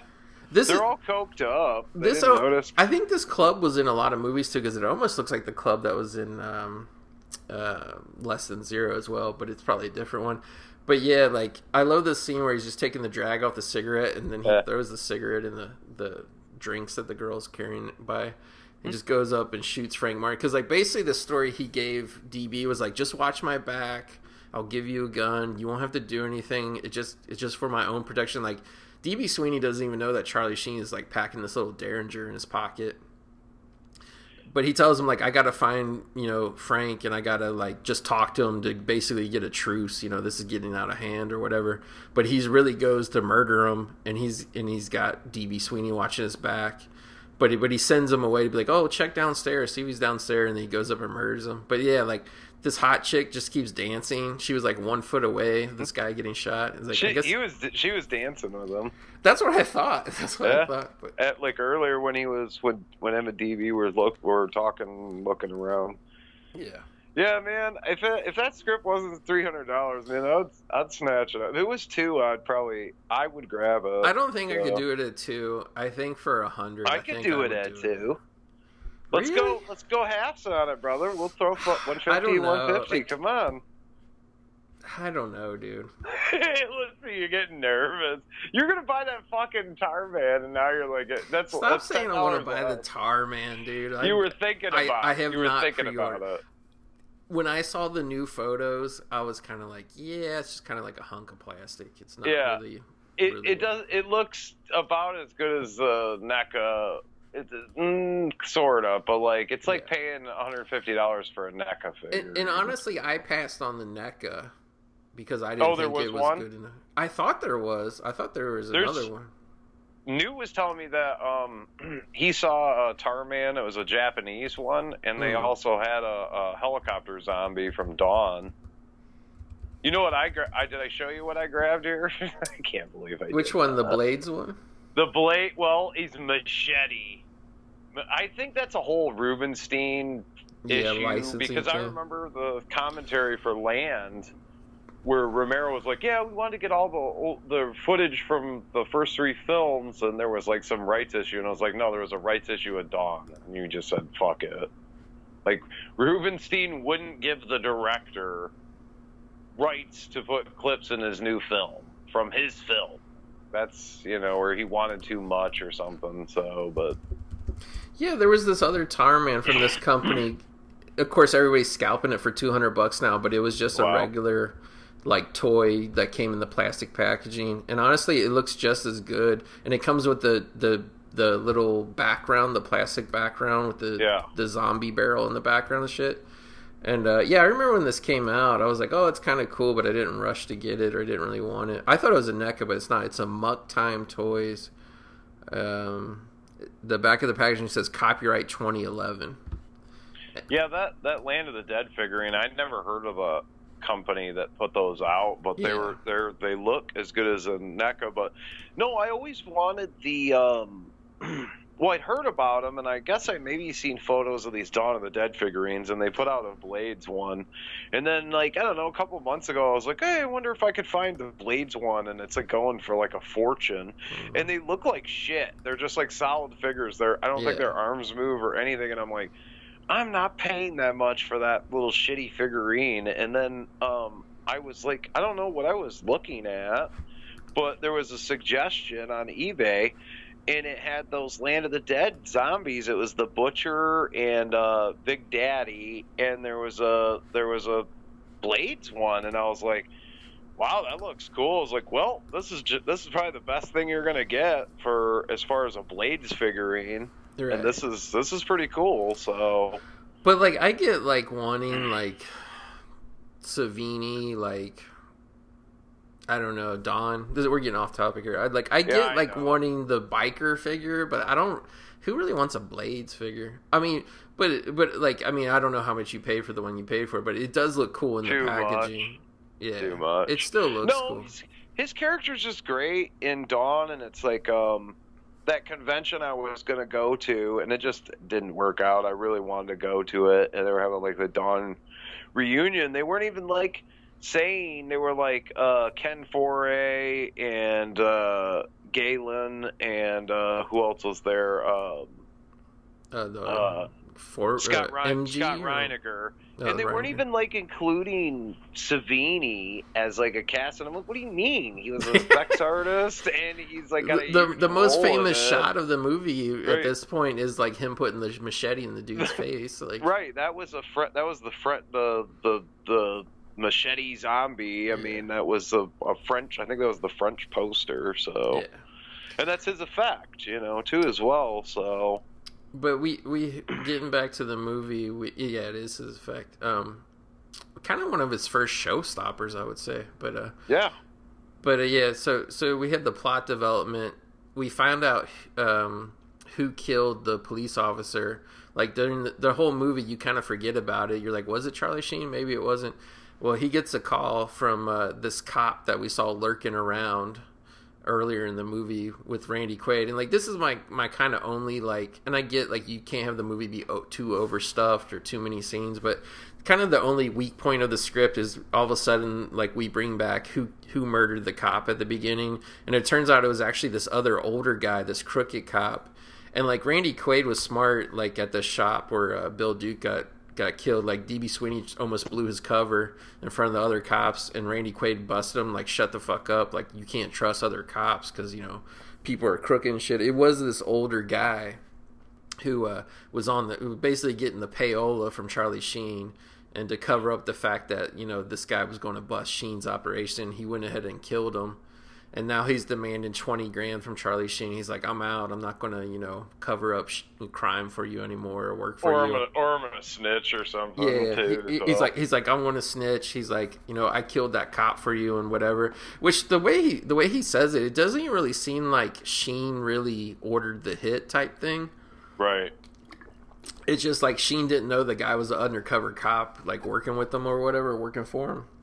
And the guy just like went ahead and like took the cop out, which like that is like, because I always seen like the director in his interview, and DB Sweeney said, yeah, the script needed work, and I'm like, what are you talking about? This movie's like great with its character motivation, but I think this is kind of what they mean, the shit with this older cop, and he says, and I'm going to give you a bonus. He's like, that kid you got working with you, DB Sweeney's kid, he's a cop too.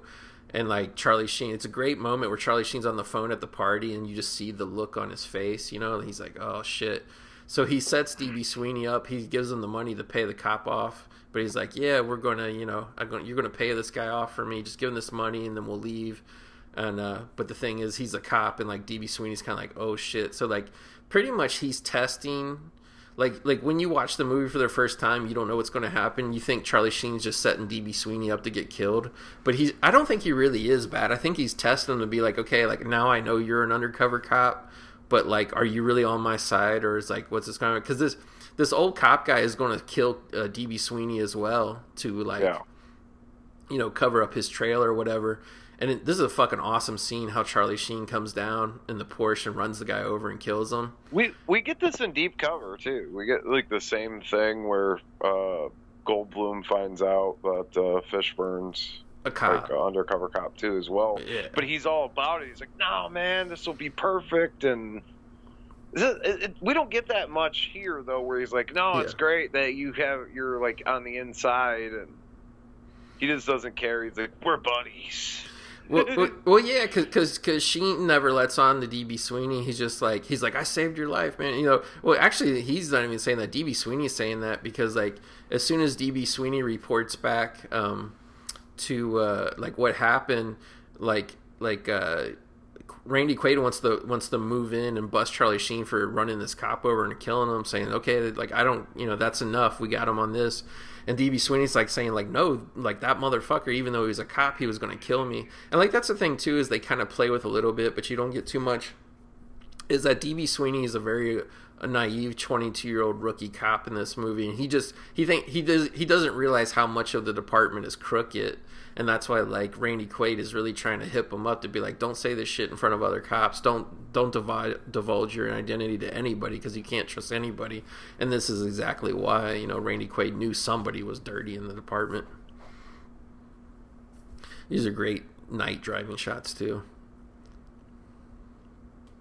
We gotta get the script, man. You're hung up on it. Because you revealed it to me here. Why do you do that shit? I'm always talking eBay for shit, dude.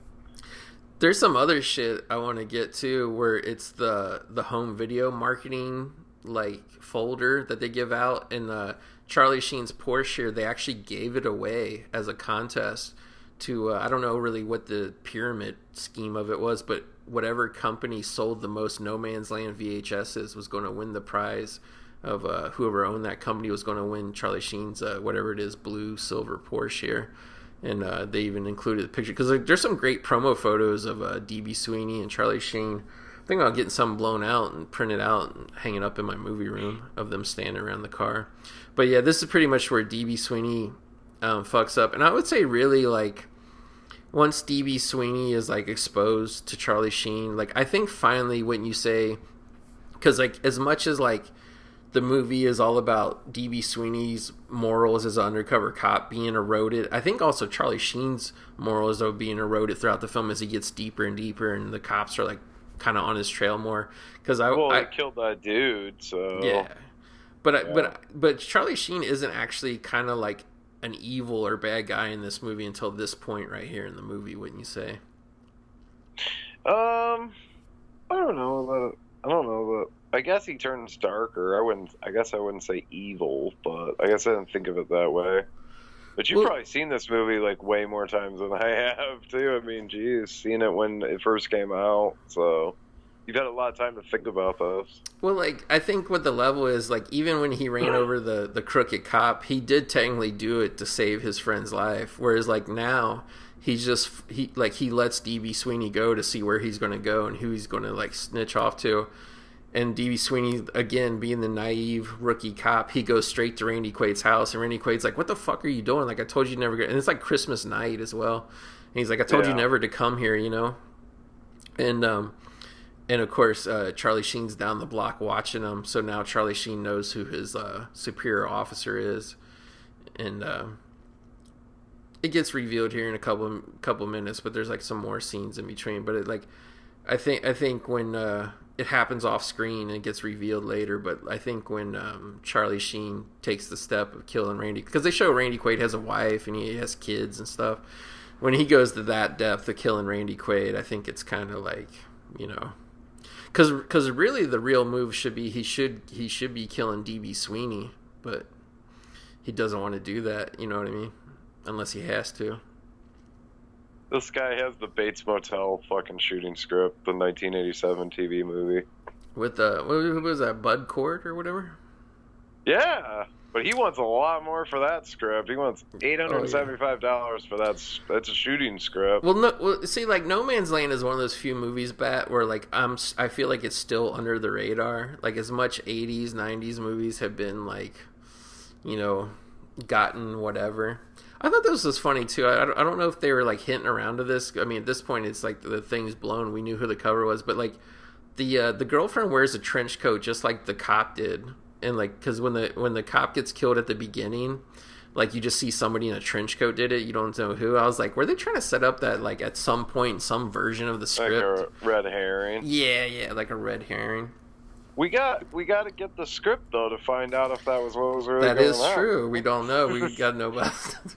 I think that's what's so intriguing about that script is that there's these other scenes that aren't in the movie shot, or it's like some kind of alternate version, and that just sounds like really cool. That intro they were talking about with the girls smoking the PCP cigarette or whatever.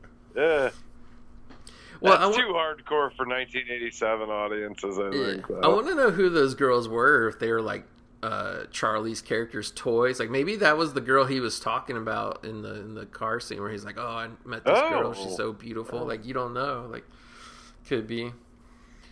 So yeah, like basically, Randy Quaid's like, get the fuck out of my house. We'll go over this in the morning, and DB Sweeney, his girlfriend, comes over to his shitty apartment, which she kind of knows something is up because she's like, it doesn't look like anybody lives here, and he's like, oh, I just moved in, because like his cover story was he was a mechanic in San Diego and he moved up to LA, so it kind of makes sense that he would have an empty, like, shitty furnished apartment or whatever.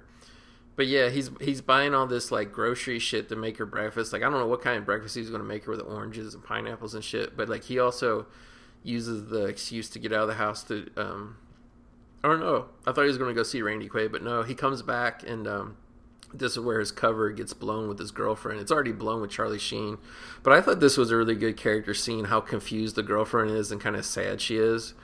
Because George Zunda, his uncle, shows up and he's like, hey, you know, it's like the day after Christmas. He's like, hey, I brought your presents over from the family or whatever. And he's like, but so... why the hell does he know that he lives here? Like, if he's in deep cover, like, that's not smart. That is kind of a plot hole. I think that maybe there's a scene that got cut, huh? It could be. I mean, this movie's well under this 15 minutes short of 2 hours. This always felt like a movie that should be 2 hours to me. But his uncle, the very thin George Zunda, which I guess he's most famous at this point in time for being in The Deer Hunter, which he was a pretty large guy in that. And then I didn't even realize he really slimmed down for a couple years. But then he kind of blew up by the time Basic Instinct came out a few years later. But he's weirdly uncredited in this film, supposedly. That's what the trivia says. But I don't know if that was just like... Because DB Sweeney was talking on his interview, like, how great they filled out, like, the entire cast with all these character actors like him and Bill Duke and stuff. And he was saying, like, now they just sign one star and everybody else works for scale. But back then they would spread the money out to try to make the whole cast strong, you know? But yeah, so his uncle shows up at the apartment and he's like, oh, this is Benji's apartment. I think probably the only thing was he was probably, like you said, probably deleted scene or something. Like, he was close with his uncle. And I got the feeling, like, well, like, they kind of show it because he looks like he's ready to go to work, or he just got back from work at the Thanksgiving scene. I think he lived at home with his parents before this. So, like, maybe just he told his parents where he lived or something, or maybe they had his address or something. But, like, yeah, like, I know what you mean. If he was deep cover, like, he really should. Because, like we said, the movie starts on Thanksgiving and it ends the day after Christmas. So he would have been living in this apartment for a good month at this point, you know? But yeah, this is where he has to reveal her, and of course she feels betrayed because he's been pretending to be this guy that he's not. And she knows that, you know, like, once she finds out he's a cop, he knows that, you know, he's basically going to bust her brother. But the way they play it bad is, like, she's not even really upset that, like, her brother is going to go to jail. Like, I think she knows the shit that he's in because he keeps, like, you know, throughout the movie, she kind of asks Charlie Sheen about his business and he always bullshits her. So she knows Charlie Sheen is up to some shit and that he'll just get busted and whatever, you know, but probably not thinking too much out of it because they are a rich family. He could probably bail himself out or get a good lawyer. But this is, I feel like we get that from that exchange when they're DB Sweeney and her playing basketball, and she's like asking him questions and stuff like that. Yeah. Again, more awesome character actors here. The dude from Blood Simple. Our boy, I'm blanking on his name, but he's like a super famous character actor. He just came in for this one day to do this line. DB Sweeney goes over to Randy Quaid's house to talk to him and finds he's dead. He got shot in his car. Pretty much the Sheenster was hanging out there all night. Emmett Walsh. Emmett Walsh. Yeah. And he's top billed on this. He's only there for one day. Yeah, he's on. Because DB Sweeney said, like, because he was old already or whatever, like, he couldn't remember the lines, so it took he had cue cards and shit. It took a lot, but he was saying, like, because Emmett Walsh naturally has so much personality, like, you can't even really tell. He just covers it up, you know. He's old here. Good God, he must have been real, because he's in shit in the 90s. Right. And so he must have been like ancient then. Yeah. They just kept working with him. But yeah, here Charlie Sheen's packing his bags. He's going to take a flight somewhere. We're not sure really. And this is where I think the movie, like, kind of all the plot holes are kind of worked out. All the kind of, you know, little imperfections of the script were past that point, and like now it just comes down to character. And like, yeah, he's getting ready to go on the run. And originally they had made plans. Charlie Sheen told DB Sweeney, like, we'll go get some cars. The day after Christmas, everybody will be at the mall taking shit back, and we'll just steal some cars. But he's trying to get out of the country, and then his sister shows up, and he talks to her. And like, this is like a great example of actors, and I'm sure the director too, working with them. Like, there's not a whole lot on the page. Like, this dialogue could be interpreted like a lot of ways. And she's like, where are you going, Ted? Like, she's just finally asking him like all these questions. Like, like she doesn't straight out ask him. And he's like, oh, I just got to go somewhere. But it's just so obvious that shit has hit the fan, and he's ready to go on the run, just packing his bags, leaving out in the middle of nowhere. And it's really great because she's like I said earlier, it was like she wasn't so much worried about DB Sweeney busting her brother. She's worried about like what's going to happen between them. Like, are they going to kill each other or whatever? Because she keeps asking him like, oh, do you know where Bill is? Are you going to go see Bill? And he's like, yeah, I don't know. Like I don't know where he's at. I can't get. Have you seen him? Like, and then finally the phone rings and it's DB Sweeney saying like, yeah, we're going to go get those cars tonight, right? And like, what did you think about that choice, Bat? Where like, Charlie Sheen is he booked a plane ticket over the phone. He's getting ready to leave, and it's like he could still just go on the run, but he decides to go meet DB Sweeney to like basically have a resolution. Like, what was your take on that as a viewer? What do you like? What, knowing what happens after, or like, well, just as that as like a plot element? Just as a plot element of like, basically, like, shit has hit the fan. He knows DB Sweeney's a cop. Are you asking me if I think it's realistic? Probably. I don't think so, but like it helps. I'm just saying as a dramatic choice. Film. Yeah. Yeah, no, it works, but it's not like realistic. Realistically, if it's like shit's hitting the fan, you're going with your original plan A. You're not fucking with. This dude's a cop and stuff, and like, it's probably not a good idea. You've murdered a few people. It's time to go. Yeah. If this is your chance. But yeah, no, it works for the plot, I guess, to conclude the movie. And the way the scene works out is they're feeling each other out. And by the way, this is one of my favorite scenes in the movie where because the way the sister was dancing around asking the questions, and like she knew he was a cop, but she didn't know if Charlie knew he was a cop. And they're kind of dancing around that. And then at the end where he's walking out the door, she yells, he's a cop, or Bill's a cop. And in the trailer, they show an alternate take where Charlie says, tell me something I don't know, before he walks out. But in the movie, he doesn't say anything. He just looks at her and he grabs his bags or whatever and he just slowly walks out the door.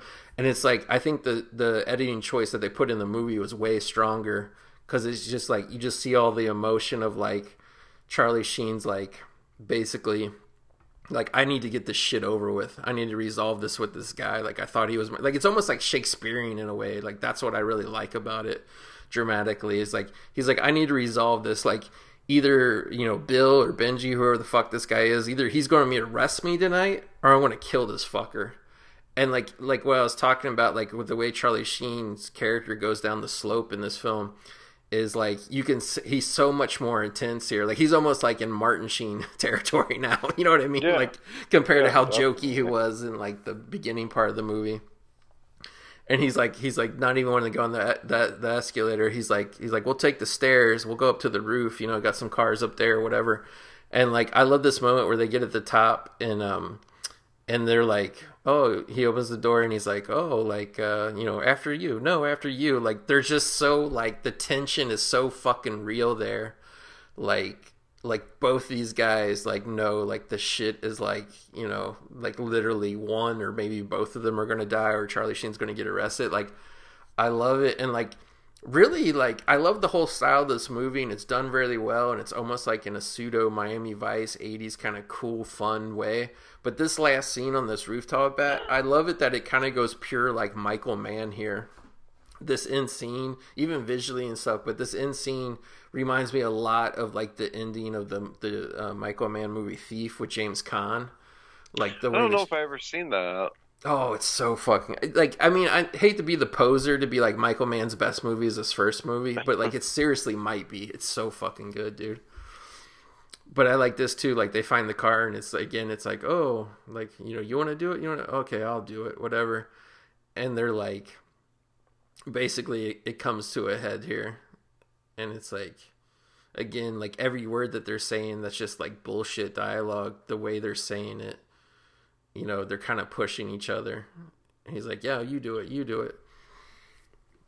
Yeah, and Charlie says, what's the matter? Don't you trust me? He says, should I? And it's like, again, it's like, obviously the trust was betrayed by Benji being an undercover cop, but now the trust is betrayed on the other side too, because, Charlie Sheen killed Raina Quaid, and that's not cool. And he brings it up. He's like, hey, I did what I had to do and I saved your life. So like, he's basically saying like you should be loyal to me even though you're a cop. And like again, that's just the conflict of the movie, the friendship. And I think that's why this movie does the flipping of the morality of the undercover cop better than a lot of other movies. D.B. Sweeney rocking a Bob Dylan. Yeah, he was. A Bob Dylan t-shirt there. And I like it too that for the ending where he shows up to do this shit and basically arrest Charlie Sheen or kill him, whatever's going to happen. I like that he went back to dressing to like how he really dressed. He's not dressing like Charlie Sheen anymore. It's kind of like a cool, subtle. Dude, you shouldn't have turned me onto the script. I'm looking at all this guy's. Dude, you're obsessed with this script. No, this he's got a original Texas Chainsaw Massacre 3 script that was used shooting, and there's like a whole scene crossed out of it, but you can read it, but it's like crossed off, so there's like scenes that they didn't shoot. Dude, who is this guy? He's the movie wizard from Van Nuys. He's some old dude, probably owned a poster shop. He's been collecting this shit forever. But dude, we got to talk about the shootout. The shootout here, it's like so Michael Mann when it goes into slow-mo and they shoot each other. Films here, yeah. This is great. Dude, it went, okay, this is what's great. Sheen gets shot twice in the gut, then he gets shot through the cheek. That's the fucking best right there. And, like, the best thing is, like, when Charlie Sheen falls down after he's been shot, like, the acting choice, and you don't see this in really movies, he looks surprised. Like, he's, like, betrayed and surprised when he's looking at D.B. Sweeney. And then he just kind of slumps and dies. And he did hit D.B. Sweeney, I think, just in the shoulder, because he was kind of, like, he was leaning up against the car, so he had some cover, but Charlie Sheen was out in the open there. But, are you sure that squib accident wasn't during this shootout scene? He had that squib on his face. That's what I thought, but everybody said it was when the director and then the things are garage. They said it was in the column and it blew out, and like the garage they're on, right, or the rooftop they're on now, there's no columns nearby, you know what I mean? Like there's nothing, like, because that's what I thought. I was like, because I even went back and researched after I read that. I was like, but they did a squib on his cheek, that's probably, but they said no, it was actually his neck that got cut because the shit flew out, and they're like, if it would have went in his eye, it would have blinded him, shit. But yeah, and obviously after like the shootout and the moment of surprise and everything Charlie Sheen had on his face, like true 80s style, it has to end on the freeze frame. But nah, I mean, that's it for No Man's. So tell me how much you're in love with the movie Wizard again, Bat. It's just, I've just been sorry. You shouldn't have showed me this. Like now I'm like, well, what else does he have? He's the movie wizard. He's got everything. But pretty much everything is like $200 to $300, and then if it's like something really rare, then it's like he's got Chinatown here, dude, $7,500. So most like the really famous screenplay, films are like $7,500. He seems to stay in this like weird price range. Dude, this guy was an insider because he's got Psycho 2, The Return of Norman Bates, 1980 unproduced screenplay. It's not the Tom Holland one. Yeah, he's got a bunch of unproduced ones. Yeah, like if you got unproduced screenplays, dude, like you were like in the shit. You know what I mean? You worked at the studio and you stole all these fucking scripts from the studios or something. Or I want to know studio connections. I want to know, like, how many of these he actually sells in, like, a month. You know what I mean? I don't know, but there's like I'm just like going through here because I'm like, oh, let's see what kind of gold you have hiding here. Dude, it's weird how he priced shit too. So he has a 1939 acting book used by the actor Charlie Chaplin in the film Monsieur Verdoux, whatever that is. He only wants $60 for a screen used Charlie Chaplin proc. But then for like these scripts, the movies that didn't even get made, it's like $700. It's weird. Well, yeah, because they're like more rare. Yeah. I don't know. I don't know. I'm like I wouldn't pull the trigger on that No Man's Land one because it might be floating around online, and I really would be interested, but I don't know if that. Now I'm looking at everything else, and I'm like, shit. I mean, for $375, I could get that Leatherface Texas Chainsaw. I mean, I'd say I like that film more than No Man's Land's good, but when you start getting into like shit you want for as far as collectibles, you know. Nah, dude, I would for $100, I would snap up that No Man's Land script in a heartbeat. But I'd do 200. I don't know if I don't know. That's a lot. I don't know. I've spent more on fucking. They had a Shining script on here. I mean, I'd love, but they wanted you wanted $7,500 for that fucking thing. So pretty insane. I'm gonna look at this tonight. I'll be spending more time, but yeah, overall, No Man's Land. I think it would make a great double feature with The Wraith. I kind of don't think it would, just because the movies are so like. Well, look. You open it up like. You think No Man's Land's a better film, right? Oh, hands down. No Man's Land to me is like an 8 out of 10. First. Yeah, you'd show this first, and then people are like, "Oh, I don't like The Wraith," so they could leave. It'd be like a drive-in double feature. You always show like the movie that's not as good second. So it's really weird too, because like what the guys were saying on the commentary track, they're like, maybe this would have done better if they would have waited, because like they thought, oh, Sheen will be hot off of Platoon. But, like, the movie didn't really do any business. They should have just waited another month or two, or maybe a couple months, and released it in early 88 after Wall Street came out. Because this came out, like, the week before Halloween. And, like, I think Wall Street came out, like, around November or something. Maybe if Wall Street would have came out and done better, or, you know, done what it did, then maybe Sheen. But I don't know. Like, I just think, like, the media or press, no matter what, you know, and, like, the whatever film historian guys, like, they're like, oh, just the title sucks, it's so generic. I'm like, I think the title's badass. No, the title's great. Yeah, it's just an odd, you know. I know you're like, it's a drama. It's not. Yeah, it's a car movie though, and it's got its niche. It's got its like niche audience, and you know, so. But I don't think it was for everybody. You know? Yeah. I mean, by 1987 standards, it's a car action drama. By today's standards, it's mostly a drama. You know what I mean? Yeah. Like back then, movies were slower paced, more character development, whatever. You know, but it was pretty cool. Like D.B. Sweeney was saying, like all the shit he did. Like he actually. He spent a couple weeks in some Porsche garages getting trained on how to like do basic maintenance stuff on them. Oh wow, cool. Yeah, and because he had experience as a teenager. He couldn't afford a car. He had a motorcycle, so he knew how to work on a motorcycle. But the way because Porsches back then especially were completely different. The engines were air cooled, where most engines are like water cooled. And like they were laid out differently and stuff, so like he actually spent some time so he could actually like do stuff. And they had him doing just basic things like maintenance things on the cars, and like change the oil and shit. Yeah, and I can't remember the guy's name, but he's in the credits, but they say it's like a fake name. The consultant guy, he was actually a real ex-car thief. So him and DB and Charlie went out and they actually stole cars, and like they would drive them around, and they would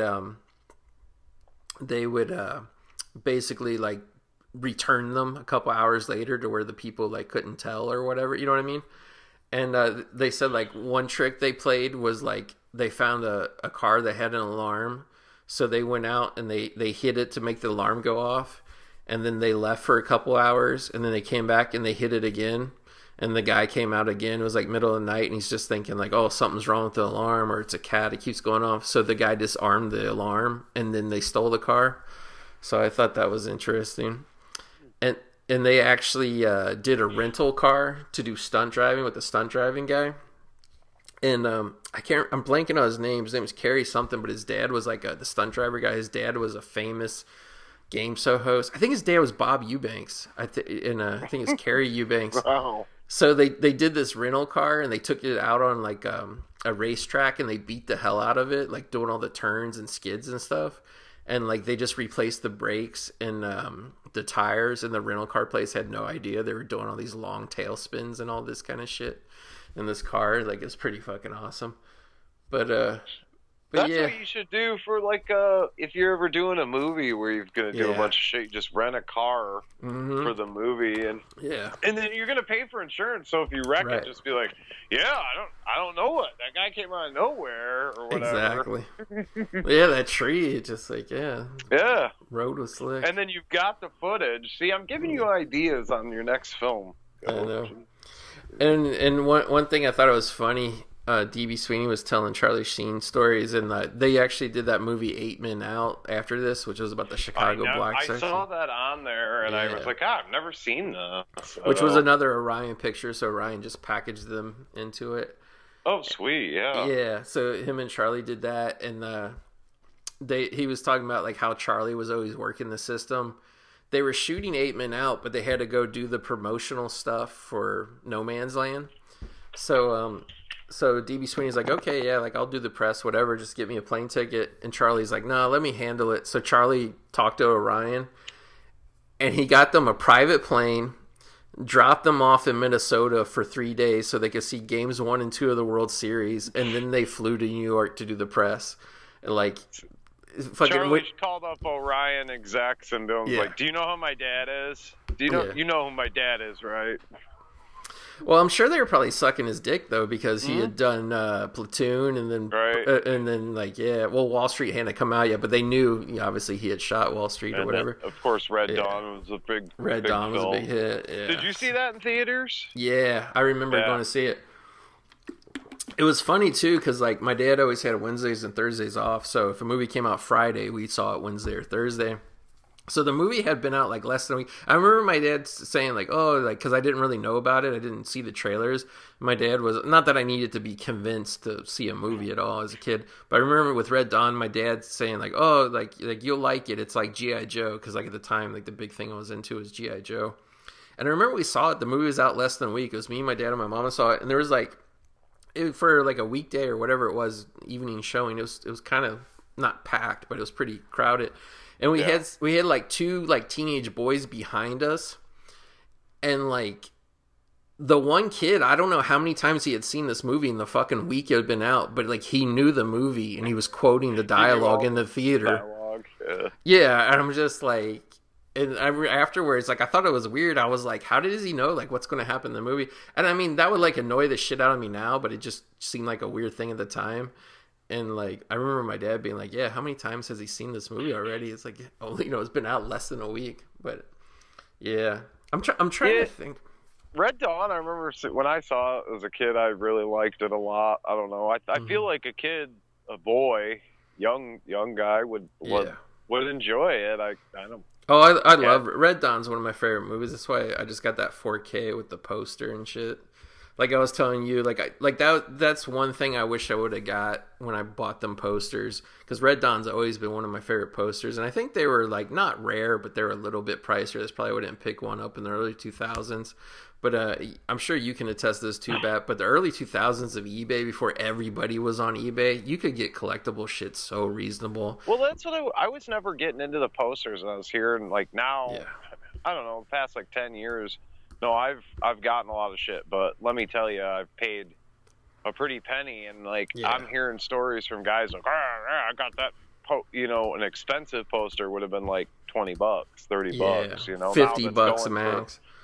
Going for like 100, 200 now. So, and I pulled you're talking about that script, like, oh, that's a lot, man. I pulled not quite 300 or 200, but I pulled trigger on $100 script or $100 posters. So I mean, and that's something like, dude, I don't even have any wall space. Like a lot of the shit's like folded up, stored away. Like someday it would be nice, but a script, man, like it's something you'd be able to flip through and then put on the shelf and pull off and look at again and just, I don't know. I mean, I could definitely afford it. It's just like, I know you could. I don't know. Like, I think it's a good thing because I've been spending a lot of money lately. Just little things adding up. I've been Kino doing a sale, or I thought I saw they were doing a sale or something. Yeah. Yeah. If I can take a minute break, we can make fun of my purchases for the Kino sale if that's cool. Sure. All right. Yeah. I'll be right back. All right. Let's all go to the lobby. Let's all go to the lobby. Let's all go to the lobby to get ourselves a treat. It's recording now. Okay, we're back. I bought The Last Seduction from Kino Lorber, and I bought Cabin Boy. We just recorded 20 minutes that nobody will ever hear. We didn't record it. We didn't record it. And I also bought the card player. And then Bat is what'd you get, Bat? You got some Arrow pickups. You got Deep Red. I got the Deep Red for 12 something sealed, but it's an older release. So yeah.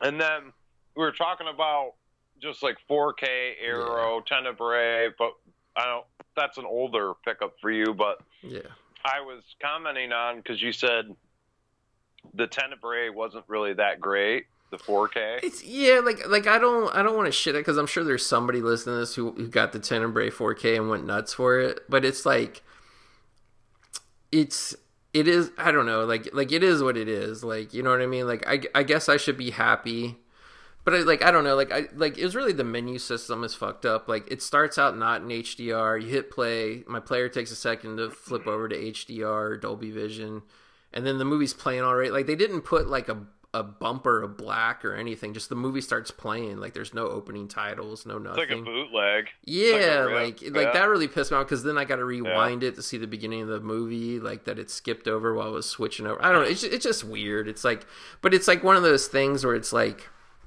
it's not so much that the disc doesn't look great or it doesn't look whatever.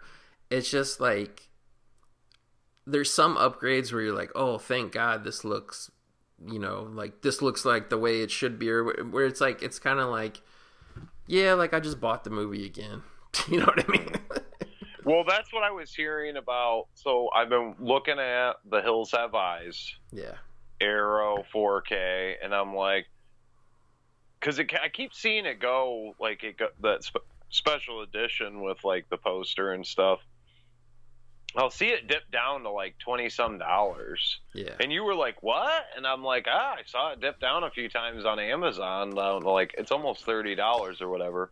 Yeah. And I kept looking at all these reviews and everybody's like, basically what you just said. Like, I already had the Blu-ray and I bought this piece of shit. I've double dipped for nothing. And I was looking around on eBay and I've got that Hills Have, or Last House on the Left steelbook that I'm very happy. Well, I'm not really happy with it. There's some problems with that, but I don't need that. I don't need a 16 millimeter film. You don't need to buy. This is what I've come to the conclusion is that if it's shot on 16, don't buy it on 4K. There's no reason. So the Hills Have Eyes, I found out they put out a steelbook of that too. And everyone said, yeah, that Blu-ray, the 2K is perfect. So I'm like, this will go good with my Last House on the Left steelbook that they put out. So I pulled the trigger on got a sealed copy of that. Yeah. And I don't think there's any need to buy, because I was not really super happy. And I think it's just the film elements of Last House. I think there's only one decent print out there. Yeah. That MGM had. And it's what you got on the DVD and that Blu-ray you were talking about earlier. And, so it could, because I don't know what the MGM Last House looks like, but that scene when Sadie comes out of the house at the end with the knife, with the pool scene, they went in there. Okay, so the MGM DVD I have didn't do this. So I'm guessing they didn't fuck with it on the Blu-ray. This is Arrow doing this, thinking that I have a problem with this because, okay, so you went and you restored the footage, but now they shot that day for night, and so they darkened the scene for the effect to make it look like it's, still night. And what does Arrow do? They went in there and they restored it to what it was shot like. And it's like, you're messing with something here that you're going too far, and they went and brightened it, and now it's day. Right. Like, they went and brightened the scene, and I never saw a problem with that, actually. Oh, it's too dark, so we're going to go in and, like... So now you're playing filmmaker here, I think, with your restoration. And not only that, I don't know what the MGM looks like, but the Last House on the Left Arrow is super fucking grainy. I mean, it looks... my MGM, or that other MGM with the giallo cover, I think looks better. Yeah. The DVDs do, you know? Yeah, I mean, it looked like a 16mm print. And keep in mind, this was on my 1080p that I was, because I was working and I have a 1080p plasma in this room. Yeah. So like, I wasn't like watching the movie real closely, but when Craven was talking on the track, he said, "Oh, we shot this day for night," and he's like, "I was skeptical, but it turned out really good." And I looked up and I was watching it when you're talking about the scene where she's going to pretend to blow the guy, where she comes out of the house with the knife and stuff. Yeah. And I was watching it like, because day for night bugs me, even in modern shit. I think it always looks fake, and it's pretty good. Like, but no, like, it wasn't too dark, and it wasn't like, I know on the VHS it was the MGM VHS from 98, 99. I know that looked a bit dark, but it was not, it wasn't To All a Good Night dark. Right. No, yeah, like, I wouldn't even say it. Yeah, I wouldn't say this was dark. The MGM one was dark. Yeah. It didn't need to be lightened up. And that's my number one problem with restorations, especially when they go to 4K, especially, is like, everything now when somebody restores it where the original filmmakers aren't involved or whatever, it's always like redone either too dark or too bright. And it's like, and I know some people have this weird thing because it's like they don't have great displays, or their displays aren't dialed in to where they, like, some people just think any brighter image is a better image. And like, I don't like that, because when you artificially brighten or boost even shit you shoot on video, anything, like, you lose visual quality by doing that, because you're like... Well, I see what Arrow was doing. They're like, oh, this had light, and we're gonna bring it back up, because obviously it was synthetically messed with. Yeah. But that was there's a reason for it. It wasn't like, oh, this was blah blah blah and the transfer, now we're gonna fix it. No, you're not fixing anything. There's nothing to fix. This is on purpose. This is what the filmmakers were intending to do, and you think that you're smarter than the filmmakers, and you're not. So I might, if the MGM one didn't do that, then I probably... So those are two different transfers, and I probably... I wasn't super impressed with their fucking extras either. Like, they just ported everything over for that Arrow Blu-ray. Yeah, they've been doing some lame extras, I gotta admit. Well, that was a while ago. And then the reason I got that Steelbook was because the only thing that was different with that big special edition was that they had the soundtrack for the film on CD, like... I don't know, man. For $25, I can get Mondo's vinyl, which I talked to you about. I do a lot of. I've got 2 turntables. I've got a lot of vinyl. I've got a lot of soundtracks, and I'd rather have that. So that's on a perk. And the other thing was that it had the either Sex Crime of the Century or one of these alternative title cards. Yeah, Krug and Company. But it's not a different. Yeah, Krug and Company, and I'm like, but I looked and it's not even a different print, so I'm like, so you just have a title card on the MGM. It's that print, and when I bought it, they were like uncut, and okay, but it's the same print that's been on the DVDs, right? And on your Blu-ray, they didn't reinsert the Phyllis gutting scene. Even though that's what I thought they did. I was like, oh, did you guys go and splice? Because if you went and spliced that back together, then that is the longest cut in existence. That's the only thing that's missing that was in the original theatrical when they, struck those prints. So, yeah. What else did you get? Yeah, so jumping back, I was trying to find some screen grabs of that Arrow cut to see what you're talking about, because I didn't realize that.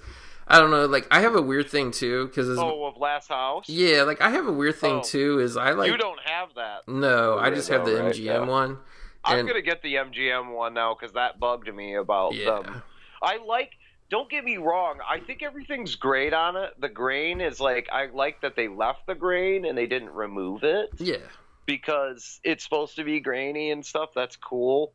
But yeah, that just that little thing bothered me. I didn't hear a comment. I just looked at it and was like, I know what the fuck you did, Rady. This is not normal because I've seen this movie like 100 times. Yeah, like, I mean, and that's touchy too, is like everybody's going to have preferences, but like I just have a thing where like when I bought, what was it, Dress to Kill, I could get the MGM version or I could get the Criterion version.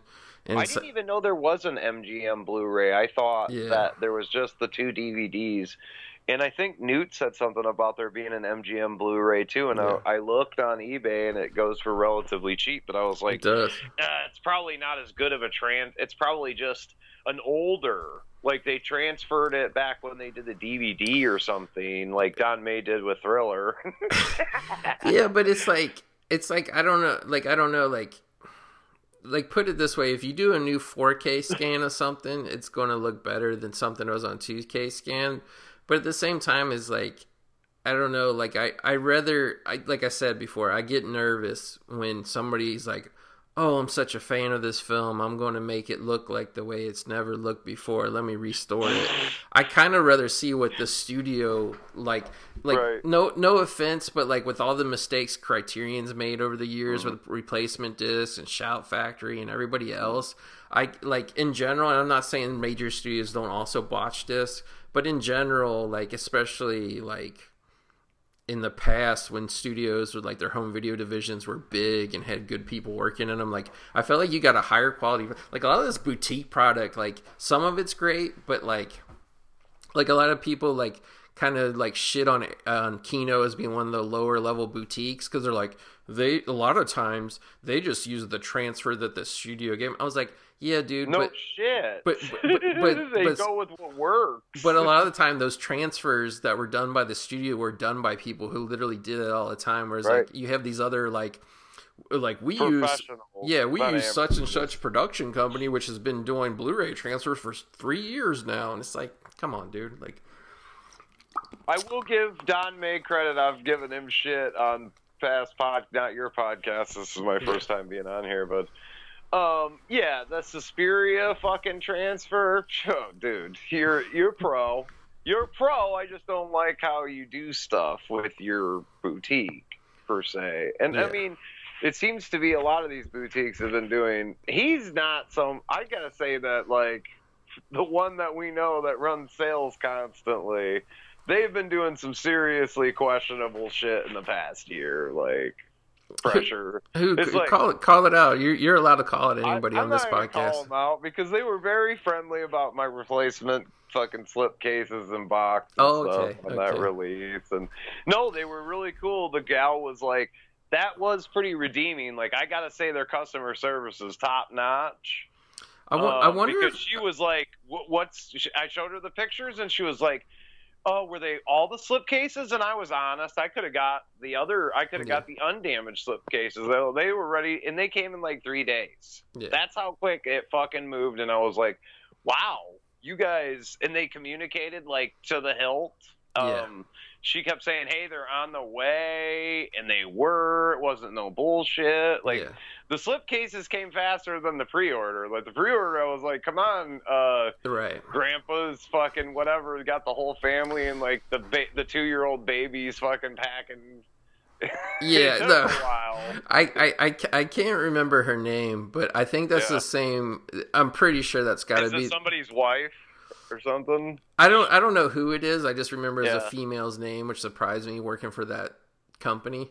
And I agree, like I'm not really down with They're marketing. They're We're used say car they're sales marketing techniques. Yeah. But I had to contact them because they were doing the replacement disc for Flesh of Frankenstein. Yep.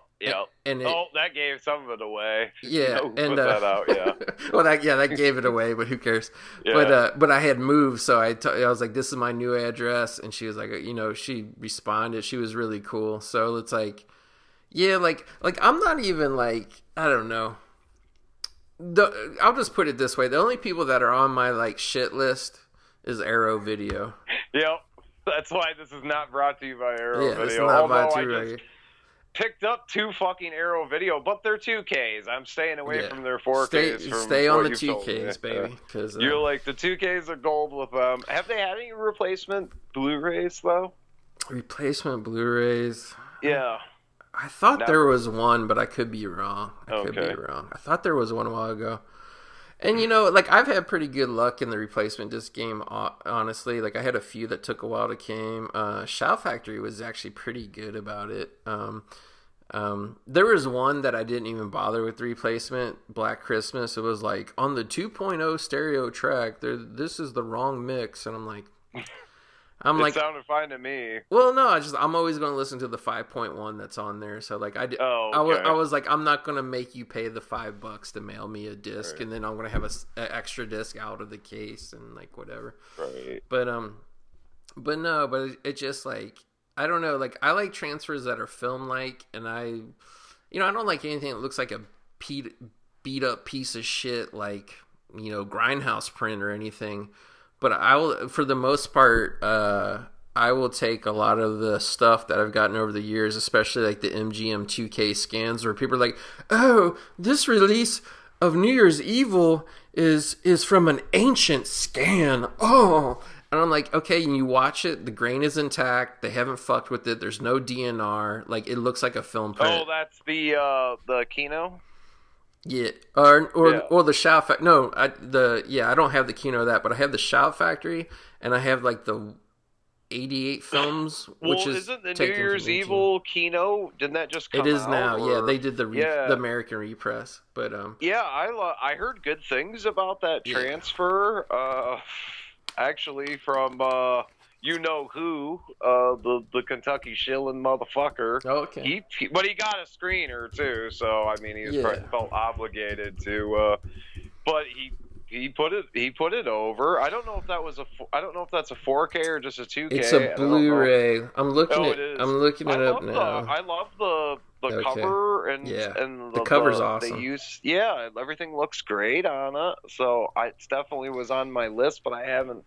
Dawn of the Discs hasn't said, "Hey, it's out. Order it now." Like, I missed it. It's out.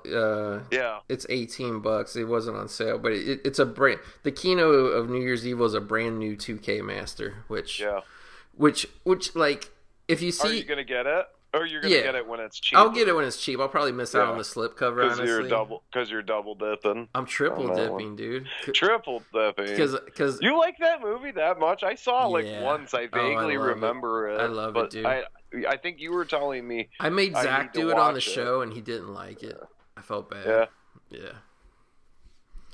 But, so, what else have I? Oh, I picked up. I picked up a few other. They were not sealed, but they were used. I was like, I think this is how Goat does it when he doesn't want to spend a lot of money on something. He buys stuff from a reputable seller that's used. You're telling me. I got some used stuff recently that, other than the fact it didn't have shrink wrap on it, like even the outside case was mint.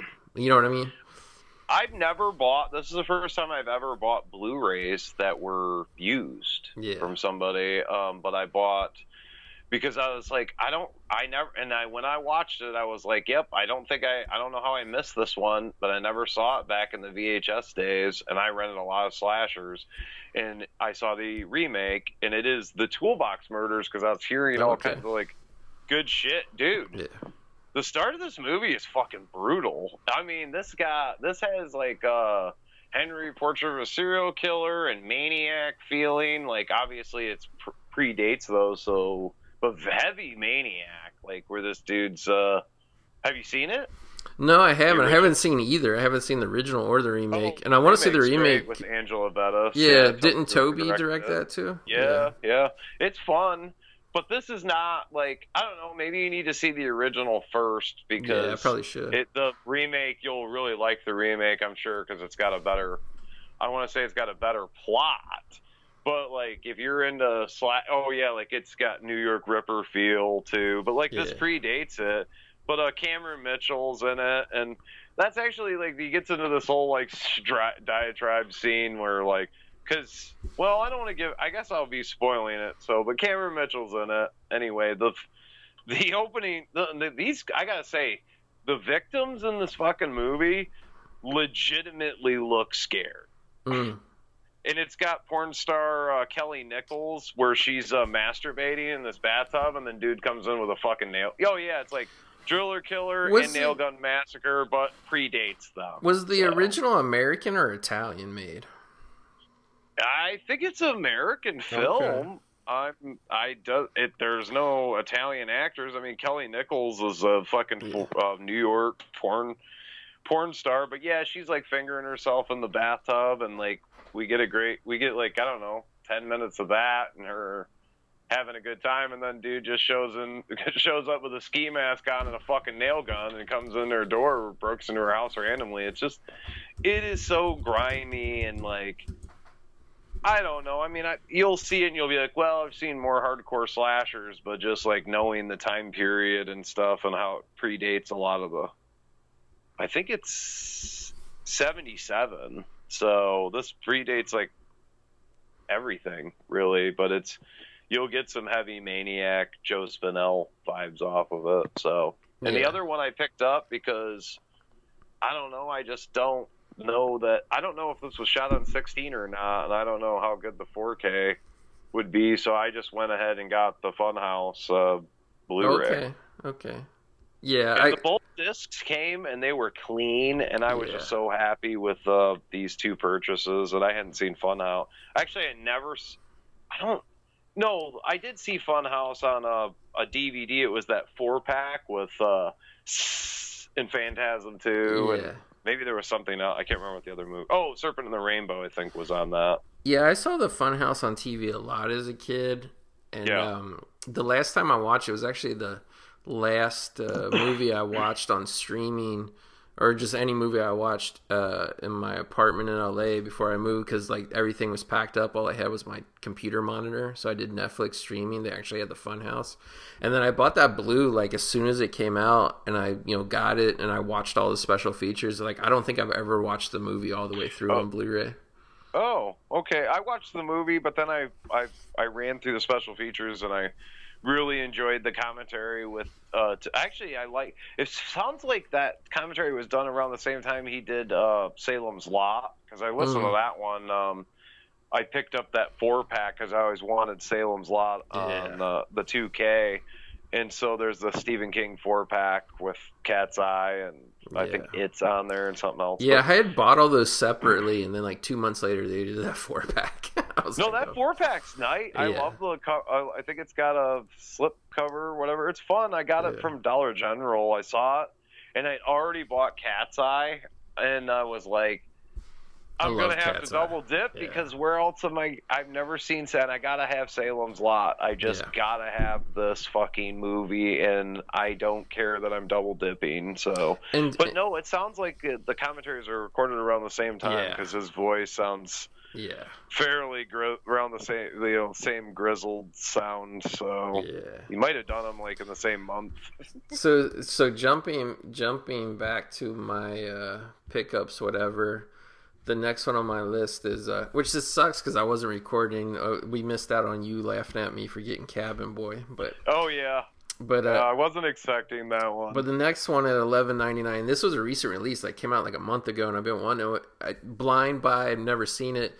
It's a TV movie called I'm Dangerous Tonight, starring Mädchen Amick. Is that her name? I like her, but directed by our boy Tobey Hooper. So I never heard of that. I just got a rip of a Wes Craven TV movie that I don't think's it's a VHS rip, and it's Night Visions. Okay, and I've never seen that. I haven't watched that yet. Have you seen it? No, I haven't, but I want to. Okay. I didn't know where I it was don't think available.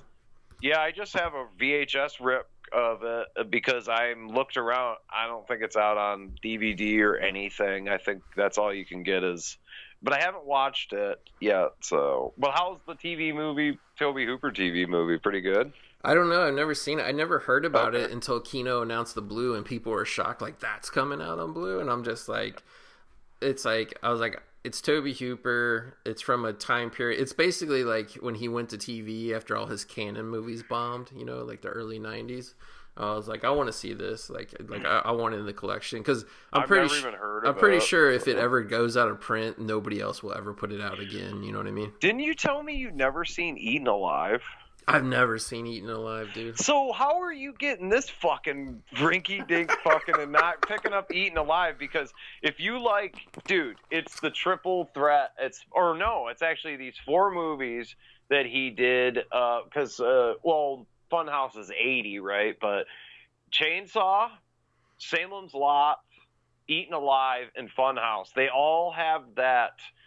Funhouse is a little bit more. Has got a little bit more studio feel to it, but you know, it's still got a little bit of that Tobe Hooper. Actually, it's kind of Funhouse feels like Salem's Lot. I mean, it does. The feel of it, and then Eaten Alive feels like Chainsaw. But like, it almost feels like it's a sequel to Chainsaw. It's like instead of Leatherface, it's this alligator. Dude, I think it's just one of those things. I've never come across a copy of Eaten Alive on TV. Dark Sky, I'm thinking about upgrading to the Blu-ray. So I've got the Dark Sky DVD 2-disc. If you're really on the fence, I'll send you the DVD once I pick up the Blu-ray, and you can watch it, and then. I mean, it wouldn't be that bad either because it's kind of got a grindhouse grainy feel. Of course, Robert Englund, and he's here to fuck. So you know, paid homage and I gotta speed it up here because I need to get to my pizza. It's almost 10 o'clock at night. So what else did you pick up? Okay, at 4:49, Blind Buy. But I kind of remember the trailers of this movie as a kid. This is another one to laugh at me. What's his name? Bronson Pinchot? Balky? Uh-huh. He's the crazy bellboy and Blame It on the Bellboy. I never saw that fucking movie. It was 4:49. I had to take a swing. I think a lot of these cheap ones are about to go to print. This is a movie I just watched. I threw the trailer on because I was like, oh, this is interesting cast. Like Eric Stoltz and some people. It's just some early 90s kind of slacker romance movie called Bodies Rest in Motion. And then, Stoltz was in that? I'll watch anything with him, man. I've never heard of it, but yeah, and for $5 or whatever it is.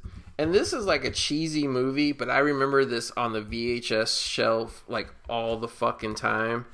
So and I tried to watch it on cable, and I just gave up a year ago. So I don't even know why I bought. I do know why I bought it. It's just the cast. So The Favor, one of the early movies with Brad Pitt, Bill Pullman, and Ken Wall, and they're trying to romance Elizabeth McGovern and some other chicks. That was $4.49. Have not seen it. Yeah, you're getting some obscure shit. I always do, especially when it's cheap. Because I figure if it's a $5 or less bat. And I hate it, I'll just flip it at the local used store for $1, and what am I out? That's a better deal than what fucking Severn's trying to clear out their damn DVDs that they don't want anymore for $5 a pop, and you got Blu-rays for less than that. So So this is the next one. Let's see. So for $5.99. So we're getting high dollar here. See, now you see why I don't want to pay $300 for a No Man's Land. You'll never find that unless we can find it online, but you'll never. That's one of a kind, buddy. So this is a movie I kind of always wanted to actually see. for $6. We're talking about Gun Shy with Liam Neeson and Sandra Bullock. It's like a... I've seen that cover. I've never read it. Yeah, man, you read it. It's like this is all the shit I would have passed at the video store in the 90s. Well, I passed on it too, but you're like, till now. Yeah, I'm like, yeah, I'll watch some literally from the year 2000, Sandra Bullock and Liam Neeson. Like, if it was made in 2000, it can't be that bad compared to the shit now. This next, I agree. Okay. This next one, $9.99. This is a movie. You spent some money, buddy. Yeah, $9.99. I was like, should I? Because it's a blind buy. It's risky. But I'm like, I wanted to see this movie so fucking bad when I was a kid, and I couldn't get my dad to take me to see it. He was like, it looks so shitty.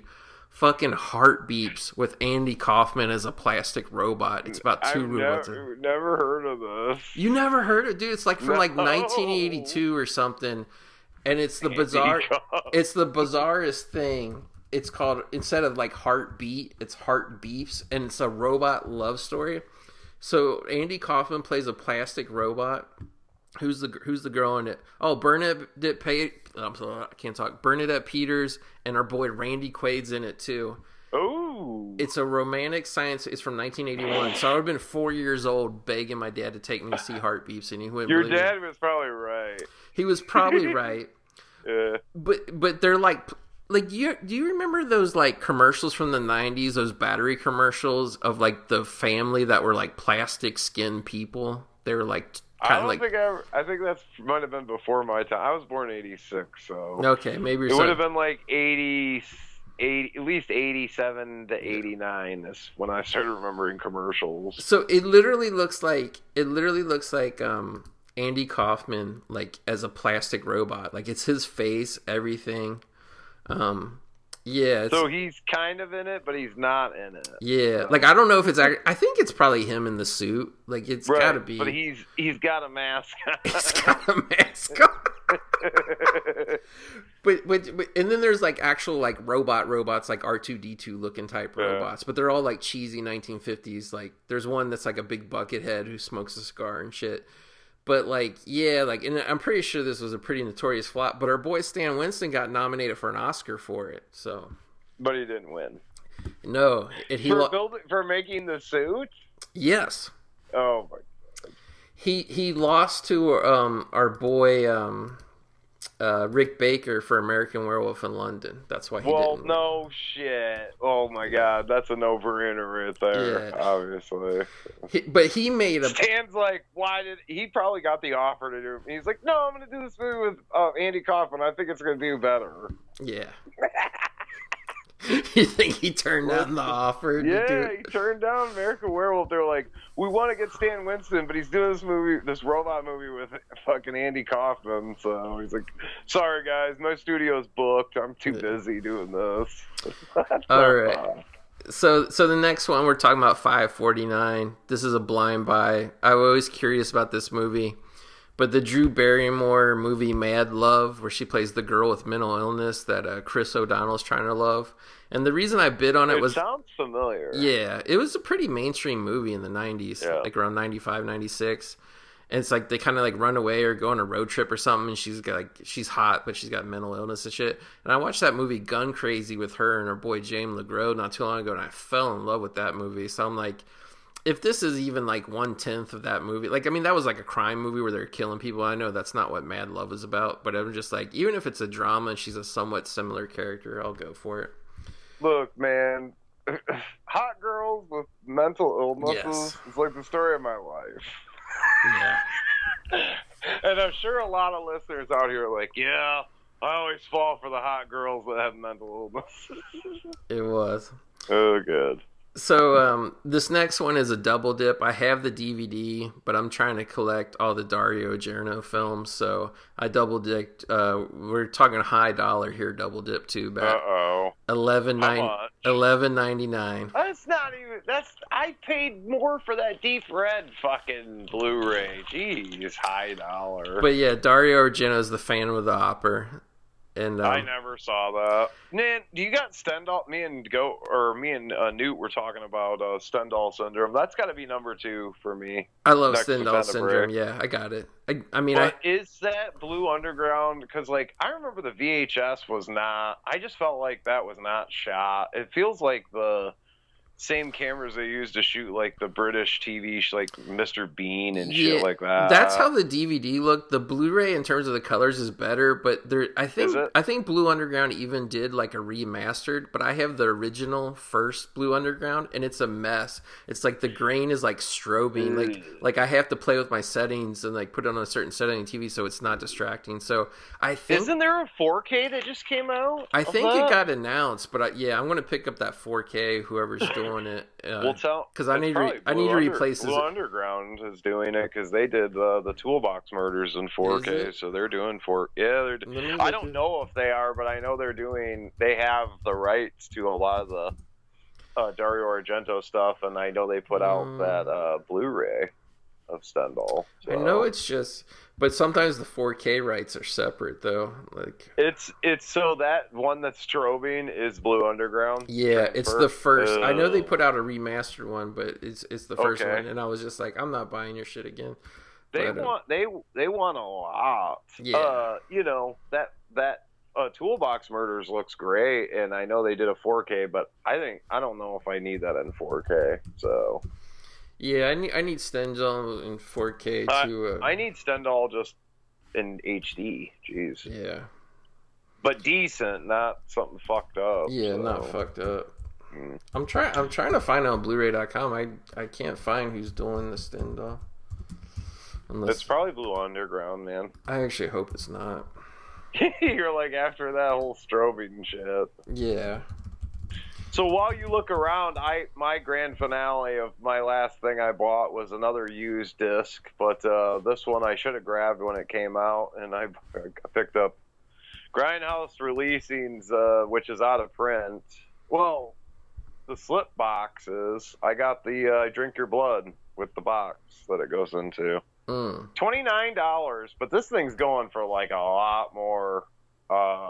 This was auction, and there was only one other guy bidding, and I did one of those last minute 2-second bid high, and yeah, I got it for $29, I think, shipped.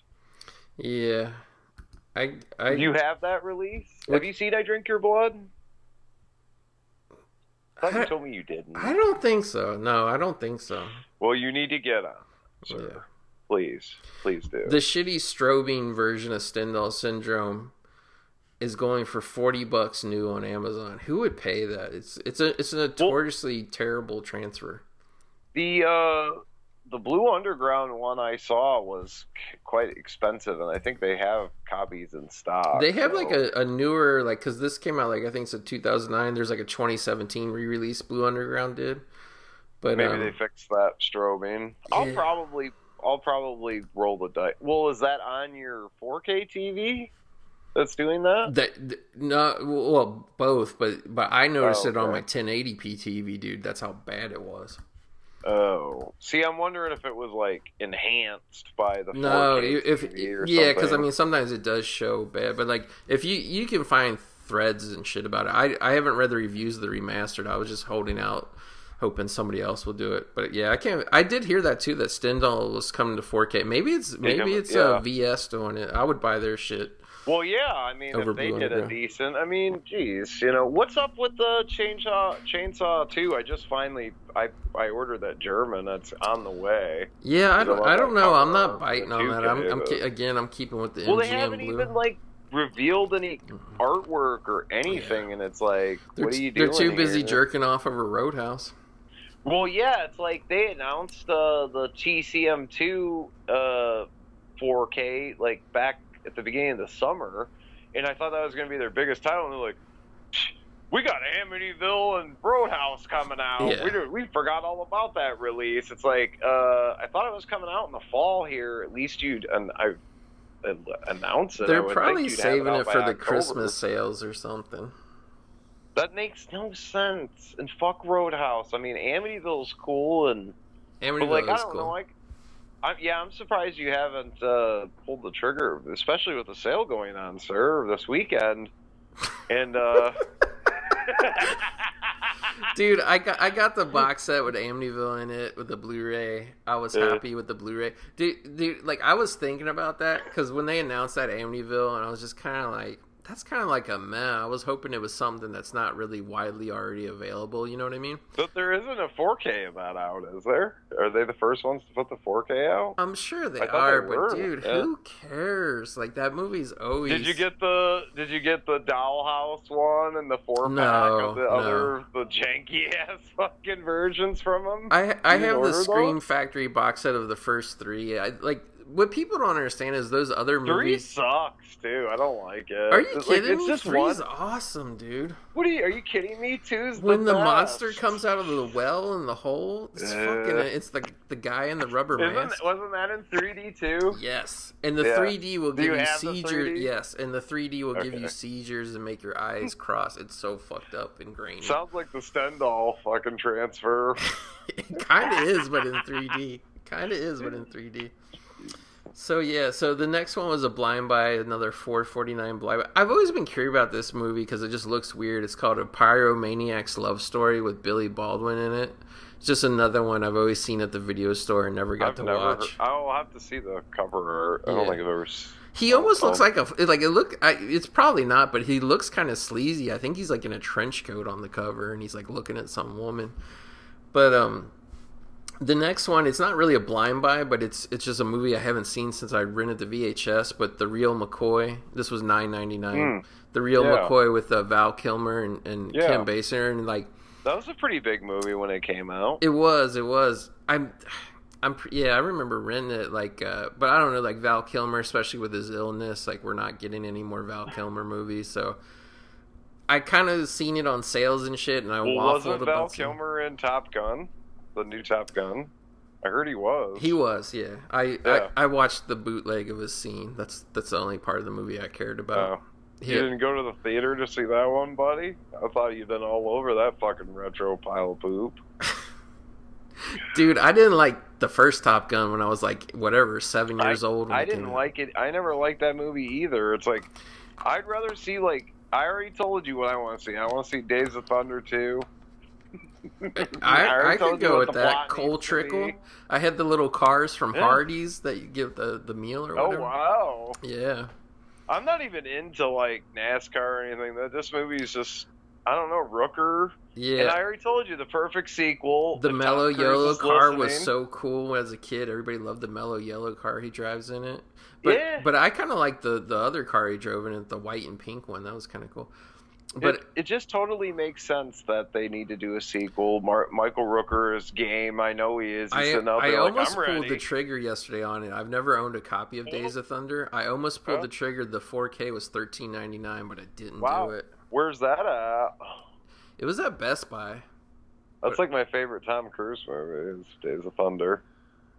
I like Eyes Wide Shut too as well. So. I love Eyes Wide Shut. I love Color of Money. I love Losing It. Did Losing It a couple months ago. Risky Business. You probably already have in 4K. There is no 4K Risky Business. I thought there was a 4K. No, not a Risky Business. You're like, I would know because I would have it. I would know. I would have it. This next one, I can't remember if I've seen this movie or not, but it's always on sale and it's always for $4.49. I'm like, I'm just gonna fucking buy it.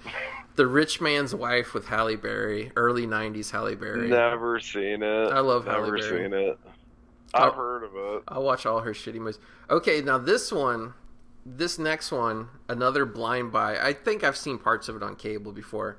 Another $4.49, and I was totally smelling the No Man's Land fumes here. But Roommates, starring D.B. Sweeney and Peter Falk, is D.B. Sweeney's a college age guy, and he needs I don't know what happens, but his 80-year-old grandpa moves in with them and they become roommates. I've never seen that. The only other D.B. Sweeney movie I've seen is Fire in the Sky. Really? I was looking at his You never seen Cutting Edge? Because I got that on Blue recently. Yeah. Cutting Edge is a ice skating movie he was in. Octane. That's a great title. Okay, listen to this story and tell me you wouldn't watch this motion picture. There is Maura Kelly plays a Olympic hopeful, ice skating queen, but her partner gets an injury or he quits. I can't remember which. D.B. Sweeney he can't make it in the minor leagues of hockey anymore. He's a hockey player. He gets cut from his team. He gets offered paid money to learn figure skating and be this girl because they need a strong guy to pick her up and throw her up in the air and shit.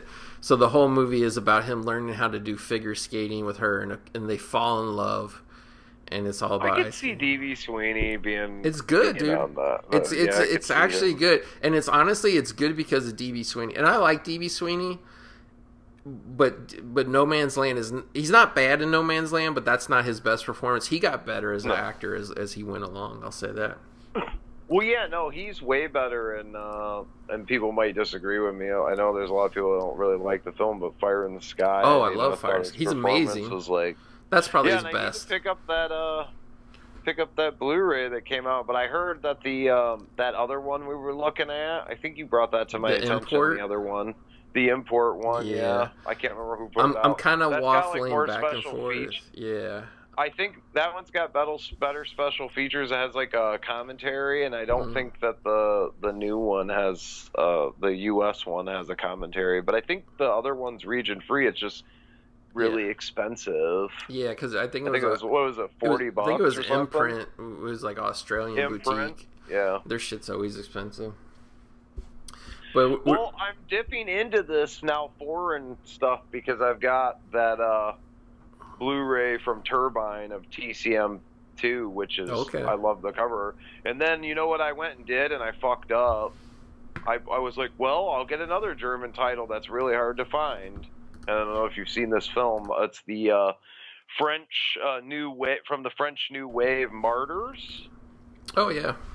Yeah, I had the DVD originally, and then ended up selling it. The Weinstein DVD. Yeah, not because I hated the movie. So apparently, there's a Blu-ray, a Region 1 Blu-ray, but it's out of print and super expensive. And so I ordered this German one, and there's no English subtitles. I Oh god, better. That's a bad mistake. I had that happen to me. I'm a big fan of the Pusher trilogy from Nicholas Winding Refn, and the only place it really came out, it's whatever country's from. I can't remember, Sweden or Denmark or whatever. And so it only came out in Blu-ray, and I think Germany. So my dad got it to me, and it came in a steelbook. I'm like, oh, the Pusher trilogy, no fucking subtitles. I'm like, okay, if I ever want to watch this movie again, it's Region 1 DVD only. Sucks. Well, guess what? There's I think that Imprint or something. Yeah, I think it's Imprint is putting out a Blu-ray, a re-release Blu-ray, or someone is another import, but it's actually going to have English subtitles on it. And it was just it's up for pre-order right now. But it was more because I only paid I paid a lot for this fucking Blu-ray. It pisses me off. I paid $17-18. Yeah. For it, and I'm kind of pissed. I'm like, and you can't even flip it now. That's what sucks. Well, what am I gonna do? Try to send it, and I've got to ship it back to Germany. It's I'm basically gonna eat this purchase, and it's my fault. It's not actually. It's not coming from Germany. Why I really thought that it would be all right, and I didn't think I needed to look at it, was because there's this guy that's selling these German imports or just different imports, and he's from the UK. So it's okay, so why are you selling a German import obviously people are in the UK, how many people speak German? Why would you have a German import that doesn't? Unless got a stack of them cheap. Yeah. Yeah, that's the only thing I could think, but he's making quite a bit of money. And then I looked it up, and if I'd ordered off Germany's Amazon, I could have got it for $6. Yeah. But I would have had to pay. Well, I don't know. I don't know how it would have been the same with shipping. Works. Yeah. Well, no, I'm getting free shipping on these, so I didn't cost. But it was because you're getting free shipping. His prices, I looked up that chainsaw, and I could have gotten it from German Amazon for $5 cheaper, but I think he's rolling some of the shipping into it because he's offering free shipping. Yeah. So I don't know why, but I was gonna order Trick or Treat too, because that's German. That's the only German, and I've seen this Blu-ray rip or this rip from the Blu-ray, and it looks great. I don't think it's coming out. I don't think it's ever gonna come out here. So yeah, probably not. I know you like that film a lot, right? Trick or Treat. Yeah, I do. But So what? You pick up anything else? oh yeah. So let's see, 5 more to go on the list. Holy shit, dude! You ordered a lot. But dude, here's the thing, dude. I got whatever I got here, 20 movies for the cost of that Halloween 4K set of like 3 movies. You know what I'm saying? Did you order that too? No. Oh, Dude, I need that to come down in price big time to jump on that. It's not going to. I find that hard to believe because I remember when I thought I got the deal of the century on the Friday the 13th box set at like $126 shipped, and now you can get it everywhere. And then it was like for 80 or 75 or something? No, not that low, but 100, Uh-oh. you know what I mean? So I'm like, I just need the Halloween set because I think the cheapest I've seen is like 104, and I'm like, I would jump in a second. You're a Halloween fanatic. I am. I would jump in a second at 60, but I needed to get to 80. You're such a fanatic. I was thinking you need to trade me that Night of the Living Dead, what is it, Twilight, whatever, release for my Blockbuster Video VHS of Halloween for your display, brother. I mean, I'll if you want that release, that Twilight time, I would give you so much better fucking. I know, like I'll do a that. trade, but I have no use for the Blockbuster Halloween. It's for your Halloween display, brother. Didn't you tell me you worked at a Blockbuster? Come on. No, I worked at Hollywood Video. Oh, okay. All right. Same thing, right? Yeah. Same shit. But yeah, so this is another blind buy, but I've always wanted to see this movie, $5.99. The Demi Moore and Gary Oldman version of The Scarlet Letter from the 90s. Nope, never seen it. I always want to see it. So this one is, again, completing the Argento collection, $9.99. The movie Sleepless, Dario Argento, which I have seen once. I rented it on DVD years ago with Max von Sydow. I remember that one being a little bit of a snoozer, but I think it's going to come off better seeing it in HD. Is that late 90s that came out? Yeah, like maybe 98, 99. It might even be 2000s, honestly. I think I skipped that one. Yeah, I've seen it. I just recently watched Mother of Tears. Not as bad as everyone said. It's not great, but it's not that bad. Okay, Sleepless is 2001. Yeah, Mother of Tears. And by the way, I totally stick up for Dario Argento's Dracula. So I'm not like I picked that up not a couple like 3 dude, months especially ago on the 3D. It's so cool when the fucking Dracula turns into a giant grasshopper. It's so awesome, dude. So I'm not against this schlock shit, but the Mother of Tears just kind of left me like cold. I was like, what is this? Like it just seemed like I don't know. So you didn't like it? I don't. Is that what you're saying? I've only watched it once, but I didn't like it. No. This is another movie, $5.49. It's always on sale in the Kino sales. They can't get rid of it. But I'm kind of become a closet Melanie Griffith fan. So A Stranger Among Us, she plays like a policewoman. I think she goes like undercover somewhere. It might even be like in an Amish country or some shit like that. But this next one, this is a complete blind buy to me. This next one is $5.99. I've never heard of it. It's from like 1987. It's called Talking Walls with Sybil Danning, Sally Kirkland, and Don Calfa, who's in Returning Living Dead. It's a Scorpion release. Is it a comedy? I don't think so. Like the cover is like a guy. It sounds familiar. He hangs out at a sleazy hotel, and he basically spies on hookers all day. It says, like any red-blooded American male, Paul Barton lives for romance and intimacy, but his desire to find the key to a lasting relationship, Barton carries voyeurism to the point of obsession and beyond. Armed with state-of-the-art equipment, he begins an unusual college research project. Determined research, determined to find the source of true passion. Check this out. He knocks Is that Don Kafka's character is doing this shit? No, I think he's too old. I think Steven Shellen is the guy. Oh, I'm imagining him doing this sleazy shit, like spying on him, like, oh, this is gold. But dude, I mean, like, it was just in the list of sale movies, but it was like the cover sleazy because it's like a hooker laying on the bed and you just see like her legs and like high heels and garters. It sounds fun. Like everything else you've been naming, I'm like, nah. And then Cabin Boy, I'm like, what the fuck? But this sounds good. Well, check this out. This is the plot description on the website. He knocks a hole in the wall of his hotel room. And begins taping the intimate moments in the adjoining room. But his real sleazy. And dude, it's from 1987 as well, so it's gonna, his passionate research does not stop there. Soon the entire motel was under his watchful eye. So he's got cameras in every fucking room. Yes. Oh. His research yields some very interesting and steamy findings. Findings about love, his college professor, the girl of his dreams. Talking Walls is a high-tech, high-octane drama where temperatures rise, sparks fly, and where morality is thrown out the window. That plot synopsis makes that movie... It's a sleazy plot, but it's trying to make it sound classy. Yeah. But it sounds like it's going to be awesome. And then, so is that tonight's watch then? Are you throwing that on? I don't have it yet, but when I get it, I'm not going to lie, that's going to be the first one out of this list of whatever 20 movies. So last but not least, I always passed on this. I'm like even just renting it for 99 cents on VHS, I always passed on it. I don't know why. I think for some reason my dad went to see it by himself. I don't know what happened. But the movie Firebirds with Nicolas Cage and I think Tommy Lee Jones, it's like a Top Gun ripoff, except they're training in military helicopters.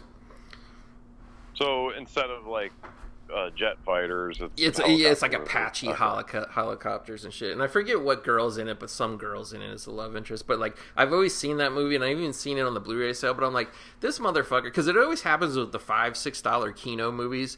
They have them for cheap forever, just trying to clear them out. And then, when they're finally out of print and you can't buy them anymore, then fuckers are wanting $70, $80 on eBay. You know what I mean? Yeah. I saw a Kino, I think it's out of print Blu-ray. It was one of their earlier ones at Goodwill, but I didn't know what the fuck. It wasn't anything I seemed to be into, but I should have grabbed it because it probably was $70, $80. Dude, do me a favor if you ever find it, and I'll pay you good money for it if you find something for cheap.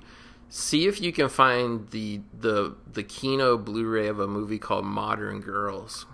Is this the one you told me that you missed out on? I missed. I didn't even know it existed. And I saw it on MGM HD, and I looked it up. I'm like, oh, it's got a Kino Blu-ray, and it's I don't know how long it's been out of print, but I've seen it go for as much as $140 on eBay. Jeez. There was some dude trying to get $70.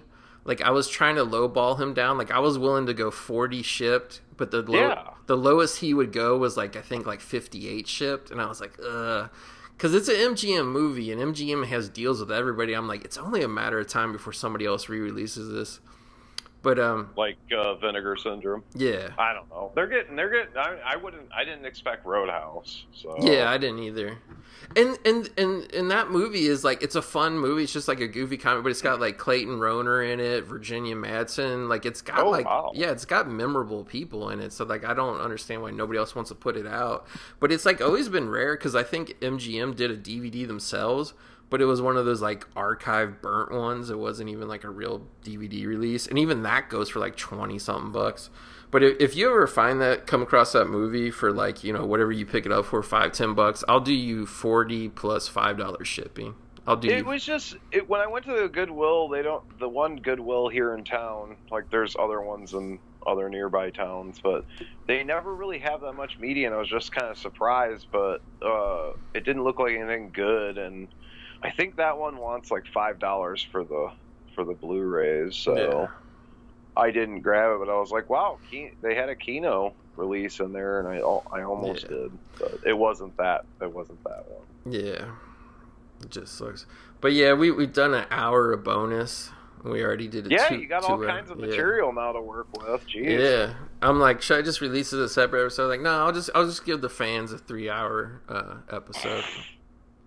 We'll kick it EC style. But yeah, I mean that's it. Obviously, the No Man's Land talk ended a long time ago. But yeah, man, No Man's Land, heavy hitter. You got to get on it. It airs actually a lot on TV if anybody has like cable TV or anything. So keep an eye out on your DVR or whatever. Yeah, it's definitely. I remember bringing it up to you and you saying, "Oh, I love that movie," and I'm like, "Wow, I've never talked to anybody that liked it." So, and I just remember seeing it back when I was a kid in like 95, 96, and like I said, I caught it. I'd say it was like when they first go out and are like, I think it's when they first start stealing the first Porsche or whatever. When he has the big ring of keys and shit. Yeah, I think that's when I was like, this is really interesting, and I'm like, wow, this is great. So I don't know. I mean, you know, if you like Deep Cover, you'll love this, I think. So. Yeah, I mean, don't get me wrong, Deep Cover's awesome, and I actually wouldn't mind covering that too. But like, No Man's Land is even better, I think. You think it's better? I'm gonna have to go with. I really like No Man's Land, and it's probably. It's got to be. Yeah, no, I mean, it's not my favorite. It's one of my favorite Charlie Sheen movies, but I like Deep Cover a lot, man. Deep Cover is good. I love Deep Cover when it came out, but Deep Cover doesn't have a bunch of Porsches. But Porsche goes a long way. Yeah, they're not really. It's a whole other different plot. It's not Deep Cover, like where he's in the ghetto and shit, slanging rock. It's like Death Wish 3 apocalyptic ghetto bullshit. Yeah. Oh, and the one girl in the fucking the building he lives in is like trying to sell him her kid and stuff. I was like, yeah, this is great. So I mean, we're going to wrap it up here, but obviously this was a lot of fun. We did a lot of unrecorded material as well. We could have done a whole separate episode unrecorded material.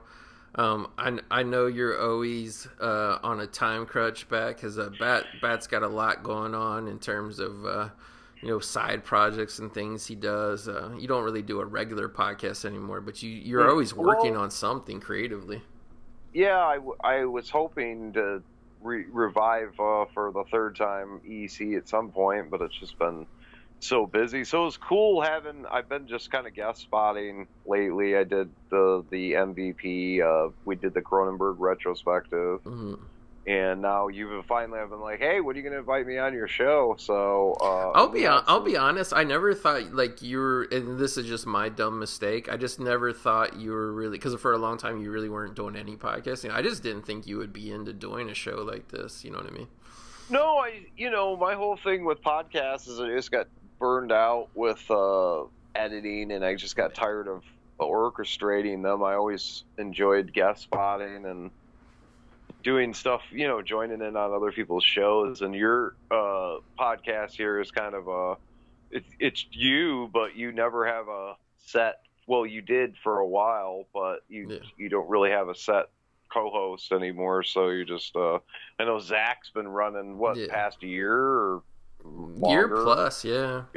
I mean, he's probably the more current, or the more regular. But this show was always meant, with the exception of me, because I mean, I'm the one who edits it and puts it out and all that kind of thing. Yeah. It was always meant to be. It was originally kind of envisioned as a 3-man show. Yeah. And we just never got the third man. And then but even if you look back, even early on, I want to say episode 8, I did it with the first guest host. So I mean, it just always has been a rotating thing. Well, you've done shows with Bird and Trev. Yeah, and in the history of the show, I've done with Corey G, Trev, Bird and Trev, Bird and his co-host with the Kaiju Transmissions, Matt, who's a super cool guy. Also, I think I listened to one of those episodes, and you guys did. I don't remember who you did it with. We were doing Friday the 13th stuff, right? Yeah, I think all the Friday the 13th have been done with Trev. Because that's his favorite. And I've listened to a few. I've listened to a few of those. So, and Trev and Bird were on EC, weren't they? Or maybe I it was think on they a were. podcast Or with you. well, I we could've used to sworn do they those did. like podcast jams on Hillbilly DVD. Jelly jumped on. He used to do podcasts a lot. Hey, he's back doing podcasts, but he does like some Dragon Ball Z shit, which I know nothing. I know Dragon Ball Z super popular, but I just got to be honest. Like I'm too old. I didn't grow up with it. I don't know anything about it at all. I don't know anything about it really. I remember. And then Zach did one about a year ago with Zach and Aaron. Oh, we did one with Zach and Mac. That was fun. We did Biodome. Oh, cool. So yeah, we're like with you coming on, we're probably getting in like around the dozen. Oh, and also my fiance. Can't forget my fiance. We've done a lot of episodes together. Boo. I heard about these, but I haven't. I need to go back and look at the Boo. Yeah. Check out the Boo episodes. Jeez. It's mostly me talking, but yeah, we do episodes. Of course, you and Zach doing the Josie and the Pussycats caused the studios to release. We got the Blu-ray released. Blu-ray. Yeah. Wow. Like I think it was like breaking news. Like the day after we recorded it, they were like, "Fuck it, we're giving in. It's coming out on Blu-ray." Yeah. We need to start talking about the day the clown cried. Fucking. It will finally come out. Yeah, it'll finally come out. Yeah. Right. Well, we'll talk about. Hey, you know what we need?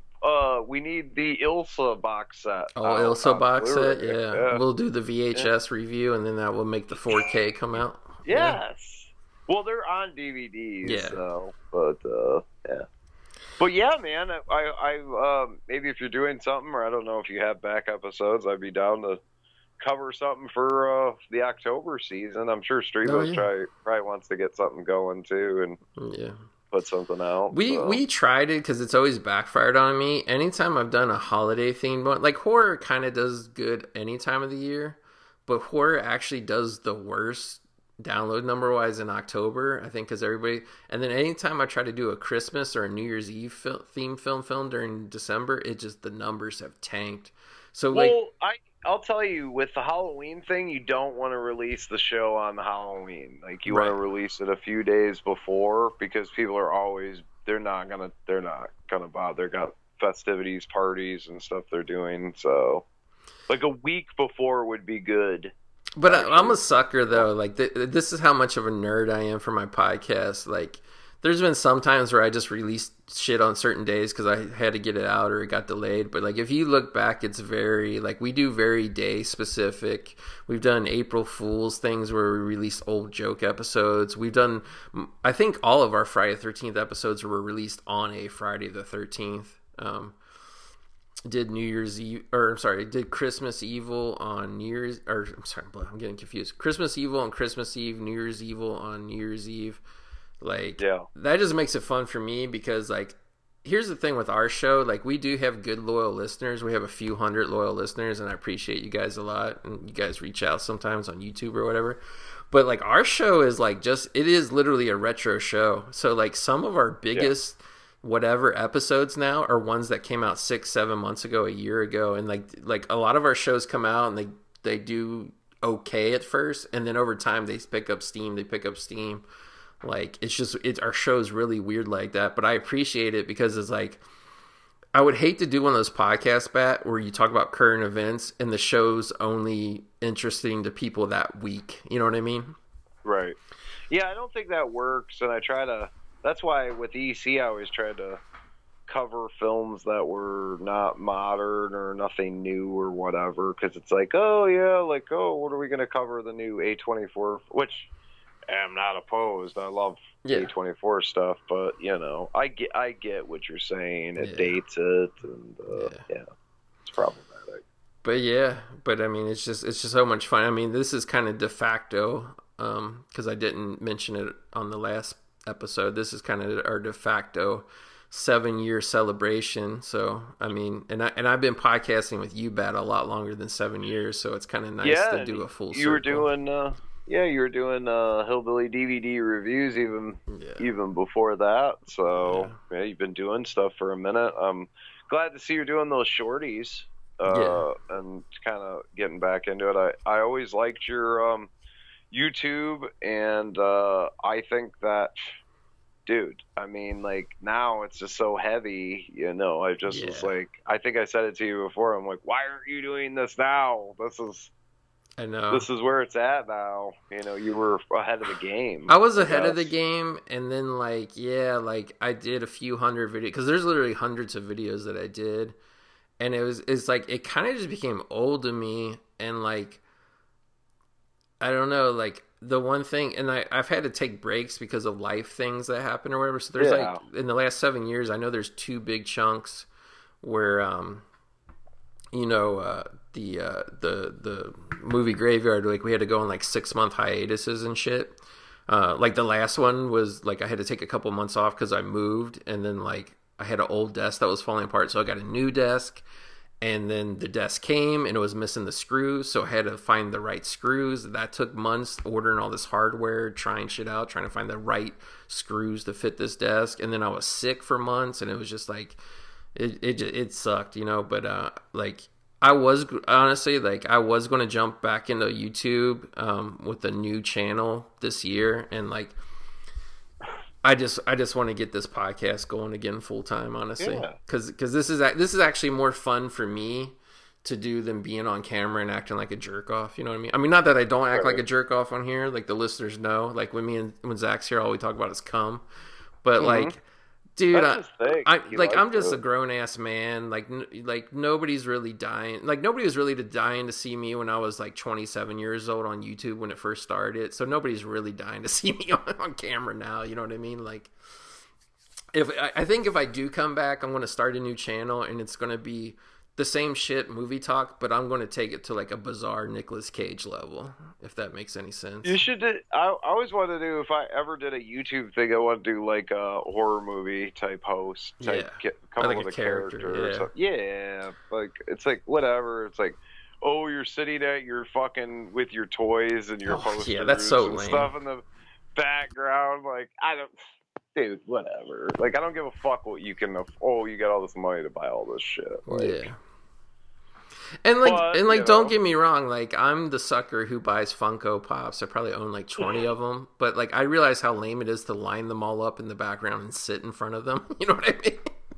Well, I mean, I would like to. I think the horror movie host thing, or like, the character's cool. Yeah. And you got some movie posters in the back that you rotate out and stuff. But like, you need to create an atmosphere. Like, make a fucking fake castle backdrop, like, and stuff, like, and let's have like a cauldron with fucking dry ice and shit with like stuff like that or whatever. But I don't know, I don't have time to come up with that shit. I'm just getting too old for that bullshit now. So like, I would have to reinvent it in a way where it would almost be like borderline filmmaking, then it would be talking shit in front of a stupid web camera. You know what I mean? Right. But yeah, I still do feel the need to kind of like pop on and talk about like normal everyday shit, like, that's like happening now. But I don't know. Boutique tomfoolery. Yeah, boutique tomfoolery, remakes, talk, whatever. Yeah, but either way, just to wrap up, obviously, thank you, Bat. It was fun. Yeah, I mean, thanks for having me on. Jeez, it was more pleasure than it was business. Yeah, well, I mean, I just had gotten off work. I'm having a couple of drinking an IPA here and hanging out. And I've got the Wraith on. I've had the Wraith on now since we started this little bullshit talk. So just kind of watching that in the background since I said that it'd make a great double feature after No Man's Land. So here it is. It would. Yeah. Like, we pretty much, Yeah, well, consider it. I'd be down with some kind of Halloween. I don't know. Pick something obscure, or pick some whatever. I don't know. Wild card. I'd be down with something fun like that. Yeah, I mean, I think there's because like the way I kind of do it with the host or the co-host, like there's a lot of, like, every once in a while I'll be like, I'll let Zach pick the movies for a while, and then I'll be like, Zach, like, what about this? And I'll have him do me a favor. You know what I mean? Yeah. But like, we should get Zach on too. Yeah. Though. So we can throw some. We gotta have cum in there. Yeah, I mean, he would have been for this, but he was thinking, I don't know because I haven't been online while we're recording this, but he was thinking he was going to have to do a live stream with his Revival House guys. But okay. But yeah, Does he like this film? He's never seen it, and he couldn't get a copy. And I was like, well, but I know. Well, he should have hit up Bat, and Bat could have helped him. That's what I thought. But like he was having problems with the schedule anyway, so I didn't really. Because there was another episode too that me and him are going to do, but kind of got rescheduled because like one thing I love about Zach, he'll literally like 100 times out of 100 he'll move everything in his schedule just to fit you in, but like his schedule finally got kind of, which like he's working, he's back to school, he's doing everything right now, so I understand. Going to school? Cool. Yeah, he's doing some I don't know exactly what it is, but I know he's getting some, it's basically like computer specialty, so yeah. But yeah, so that's it. So thank you, Bat. Thank you everybody for 7 years of the movie Graveyard. Like, I don't know which will come first, Bat.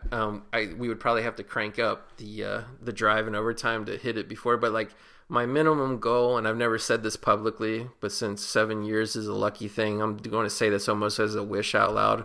My goal with this podcast is to get it to either 10 years or 250 episodes, whichever come first. So that's a good number because I don't even think EC ever hit 100. I think we were at close to 80 or something, but you know, when you think about EC and you're like, okay, 80 of the mammoth shows you do, it's like you did 80 ECs is like 200 of so right. But I mean, especially that last episode, so I mean, I think I could be wrong, but I think this episode No Man's Land might be 132.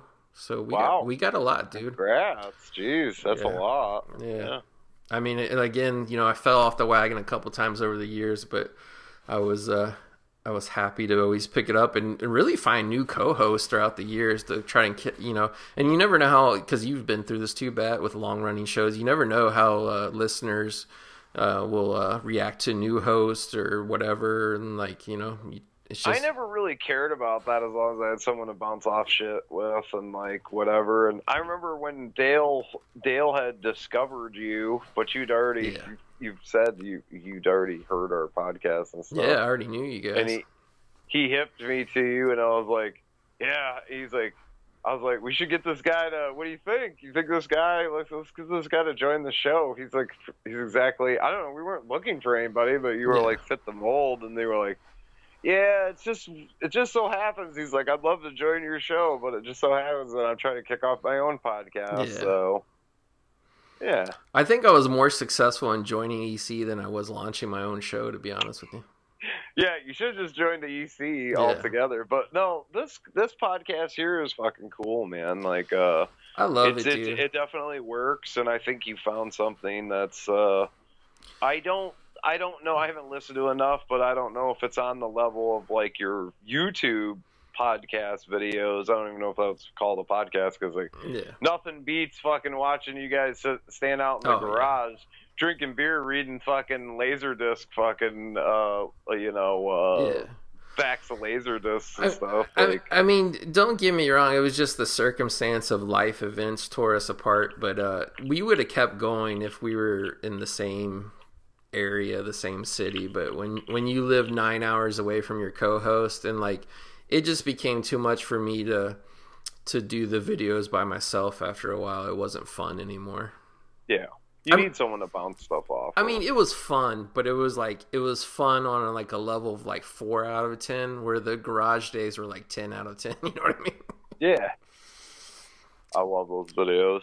But I love this, and I don't know, well, not that anybody really has a frame of reference, but you know this, but like Hillbilly DVD Reviews, the podcast, in relation to the YouTube channel, the podcast was supposed to originally be all commentaries, the way this show pretty much is. Oh, really? So yeah, that was I was like, I'm just going to start a podcast, and I was originally, and I've never had the balls to do this, and I know you did it with the first episode of EC, but I was originally going to do the commentaries by myself, and it like I came to the realization is I can't talk nonstop. I can do like 80% of the time, like. But I just, you know, it's like I run out of breath. I need to take a sip of water. I can't fill the time by myself. Got to go to the bathroom and stuff or whatever. Sneak off. Yeah, I could never do it. No, that whole episode was just out of like necessity because I couldn't really. And not only that, I was trying to entice J-Dog because I'd been bugging him, and he was like, "Well, I'm gonna go on holiday." Yeah. And it was like around Christmas, or it was getting close to something. I don't know. He was going on there. He was like, and I'm like, "Oh fuck it, I just want to do it." And I was like, "I'll find a co-host." And then he heard it and he was like, "Yeah. Wow, you can edit." And I'm like, "Yeah, what do you, I told you I have everything. Let's do this." Yeah. And he's like, "Yeah, I want to join up." And then, the rest is pretty much you hit an audition to get a co-host. Is what you say.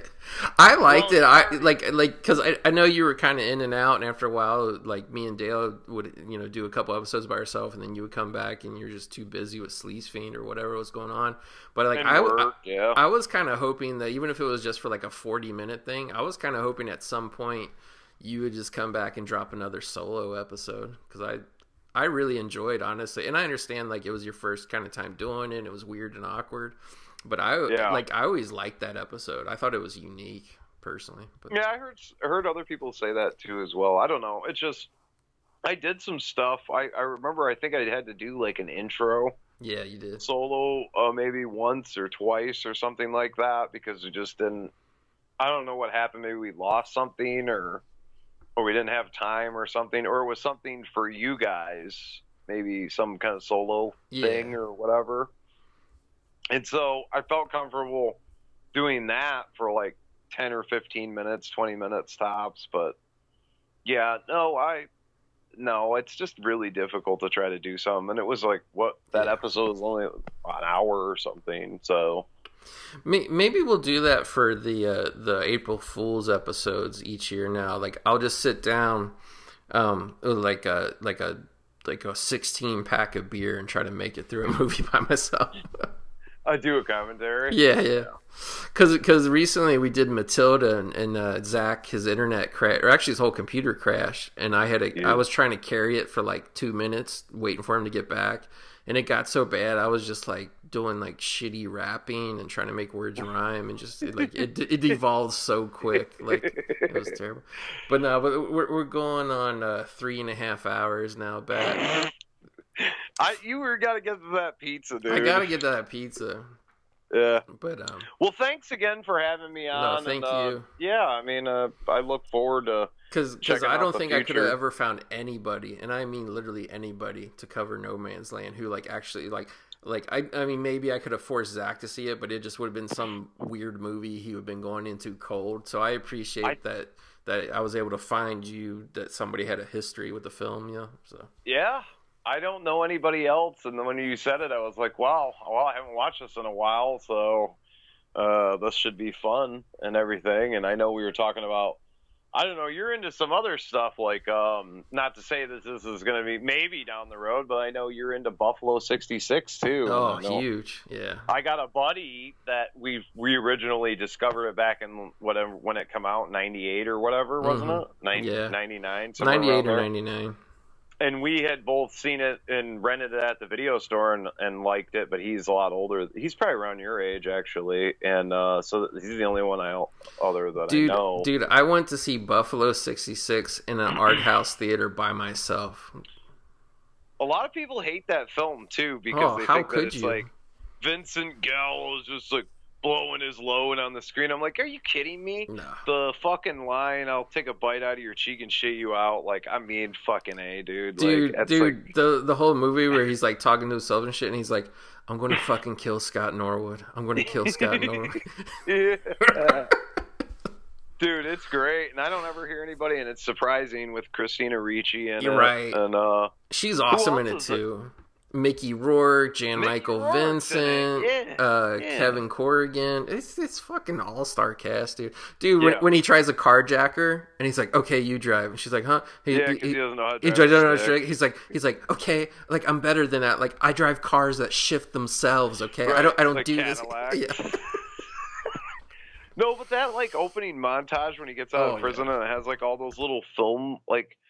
That was around when I really had film aspirations, real heavy, too. And I was like, how'd they do that with all the other little clips and superimpose, like I hadn't edited before, and they superimposed them onto the screen, and like, Dude, the ending with the Yes song, or it's Rampant's like ding ding ding ding, and dude, and he shot it on, again, this is a 4-hour episode now, but he shot it on that weird reversal film stock that they shot NFL films on in like the 60s and 70s, and when makes sense with the football tie, like with the batting, exactly, which is just genius. But like when they were filming it, they didn't even know if it was working, like the film stock, they didn't even know if they were actually getting anything.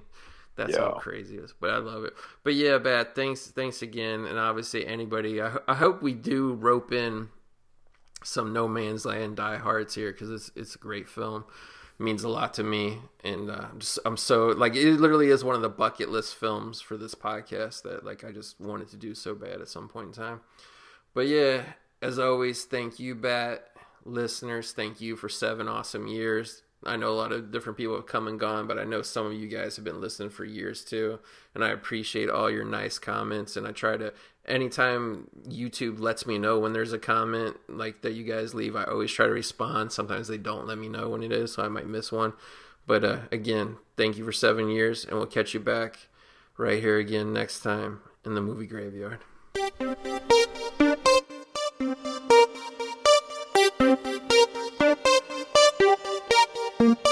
What about this one? Not too shabby, huh? Nah, Italian trash. Besides, I only steal Porsches.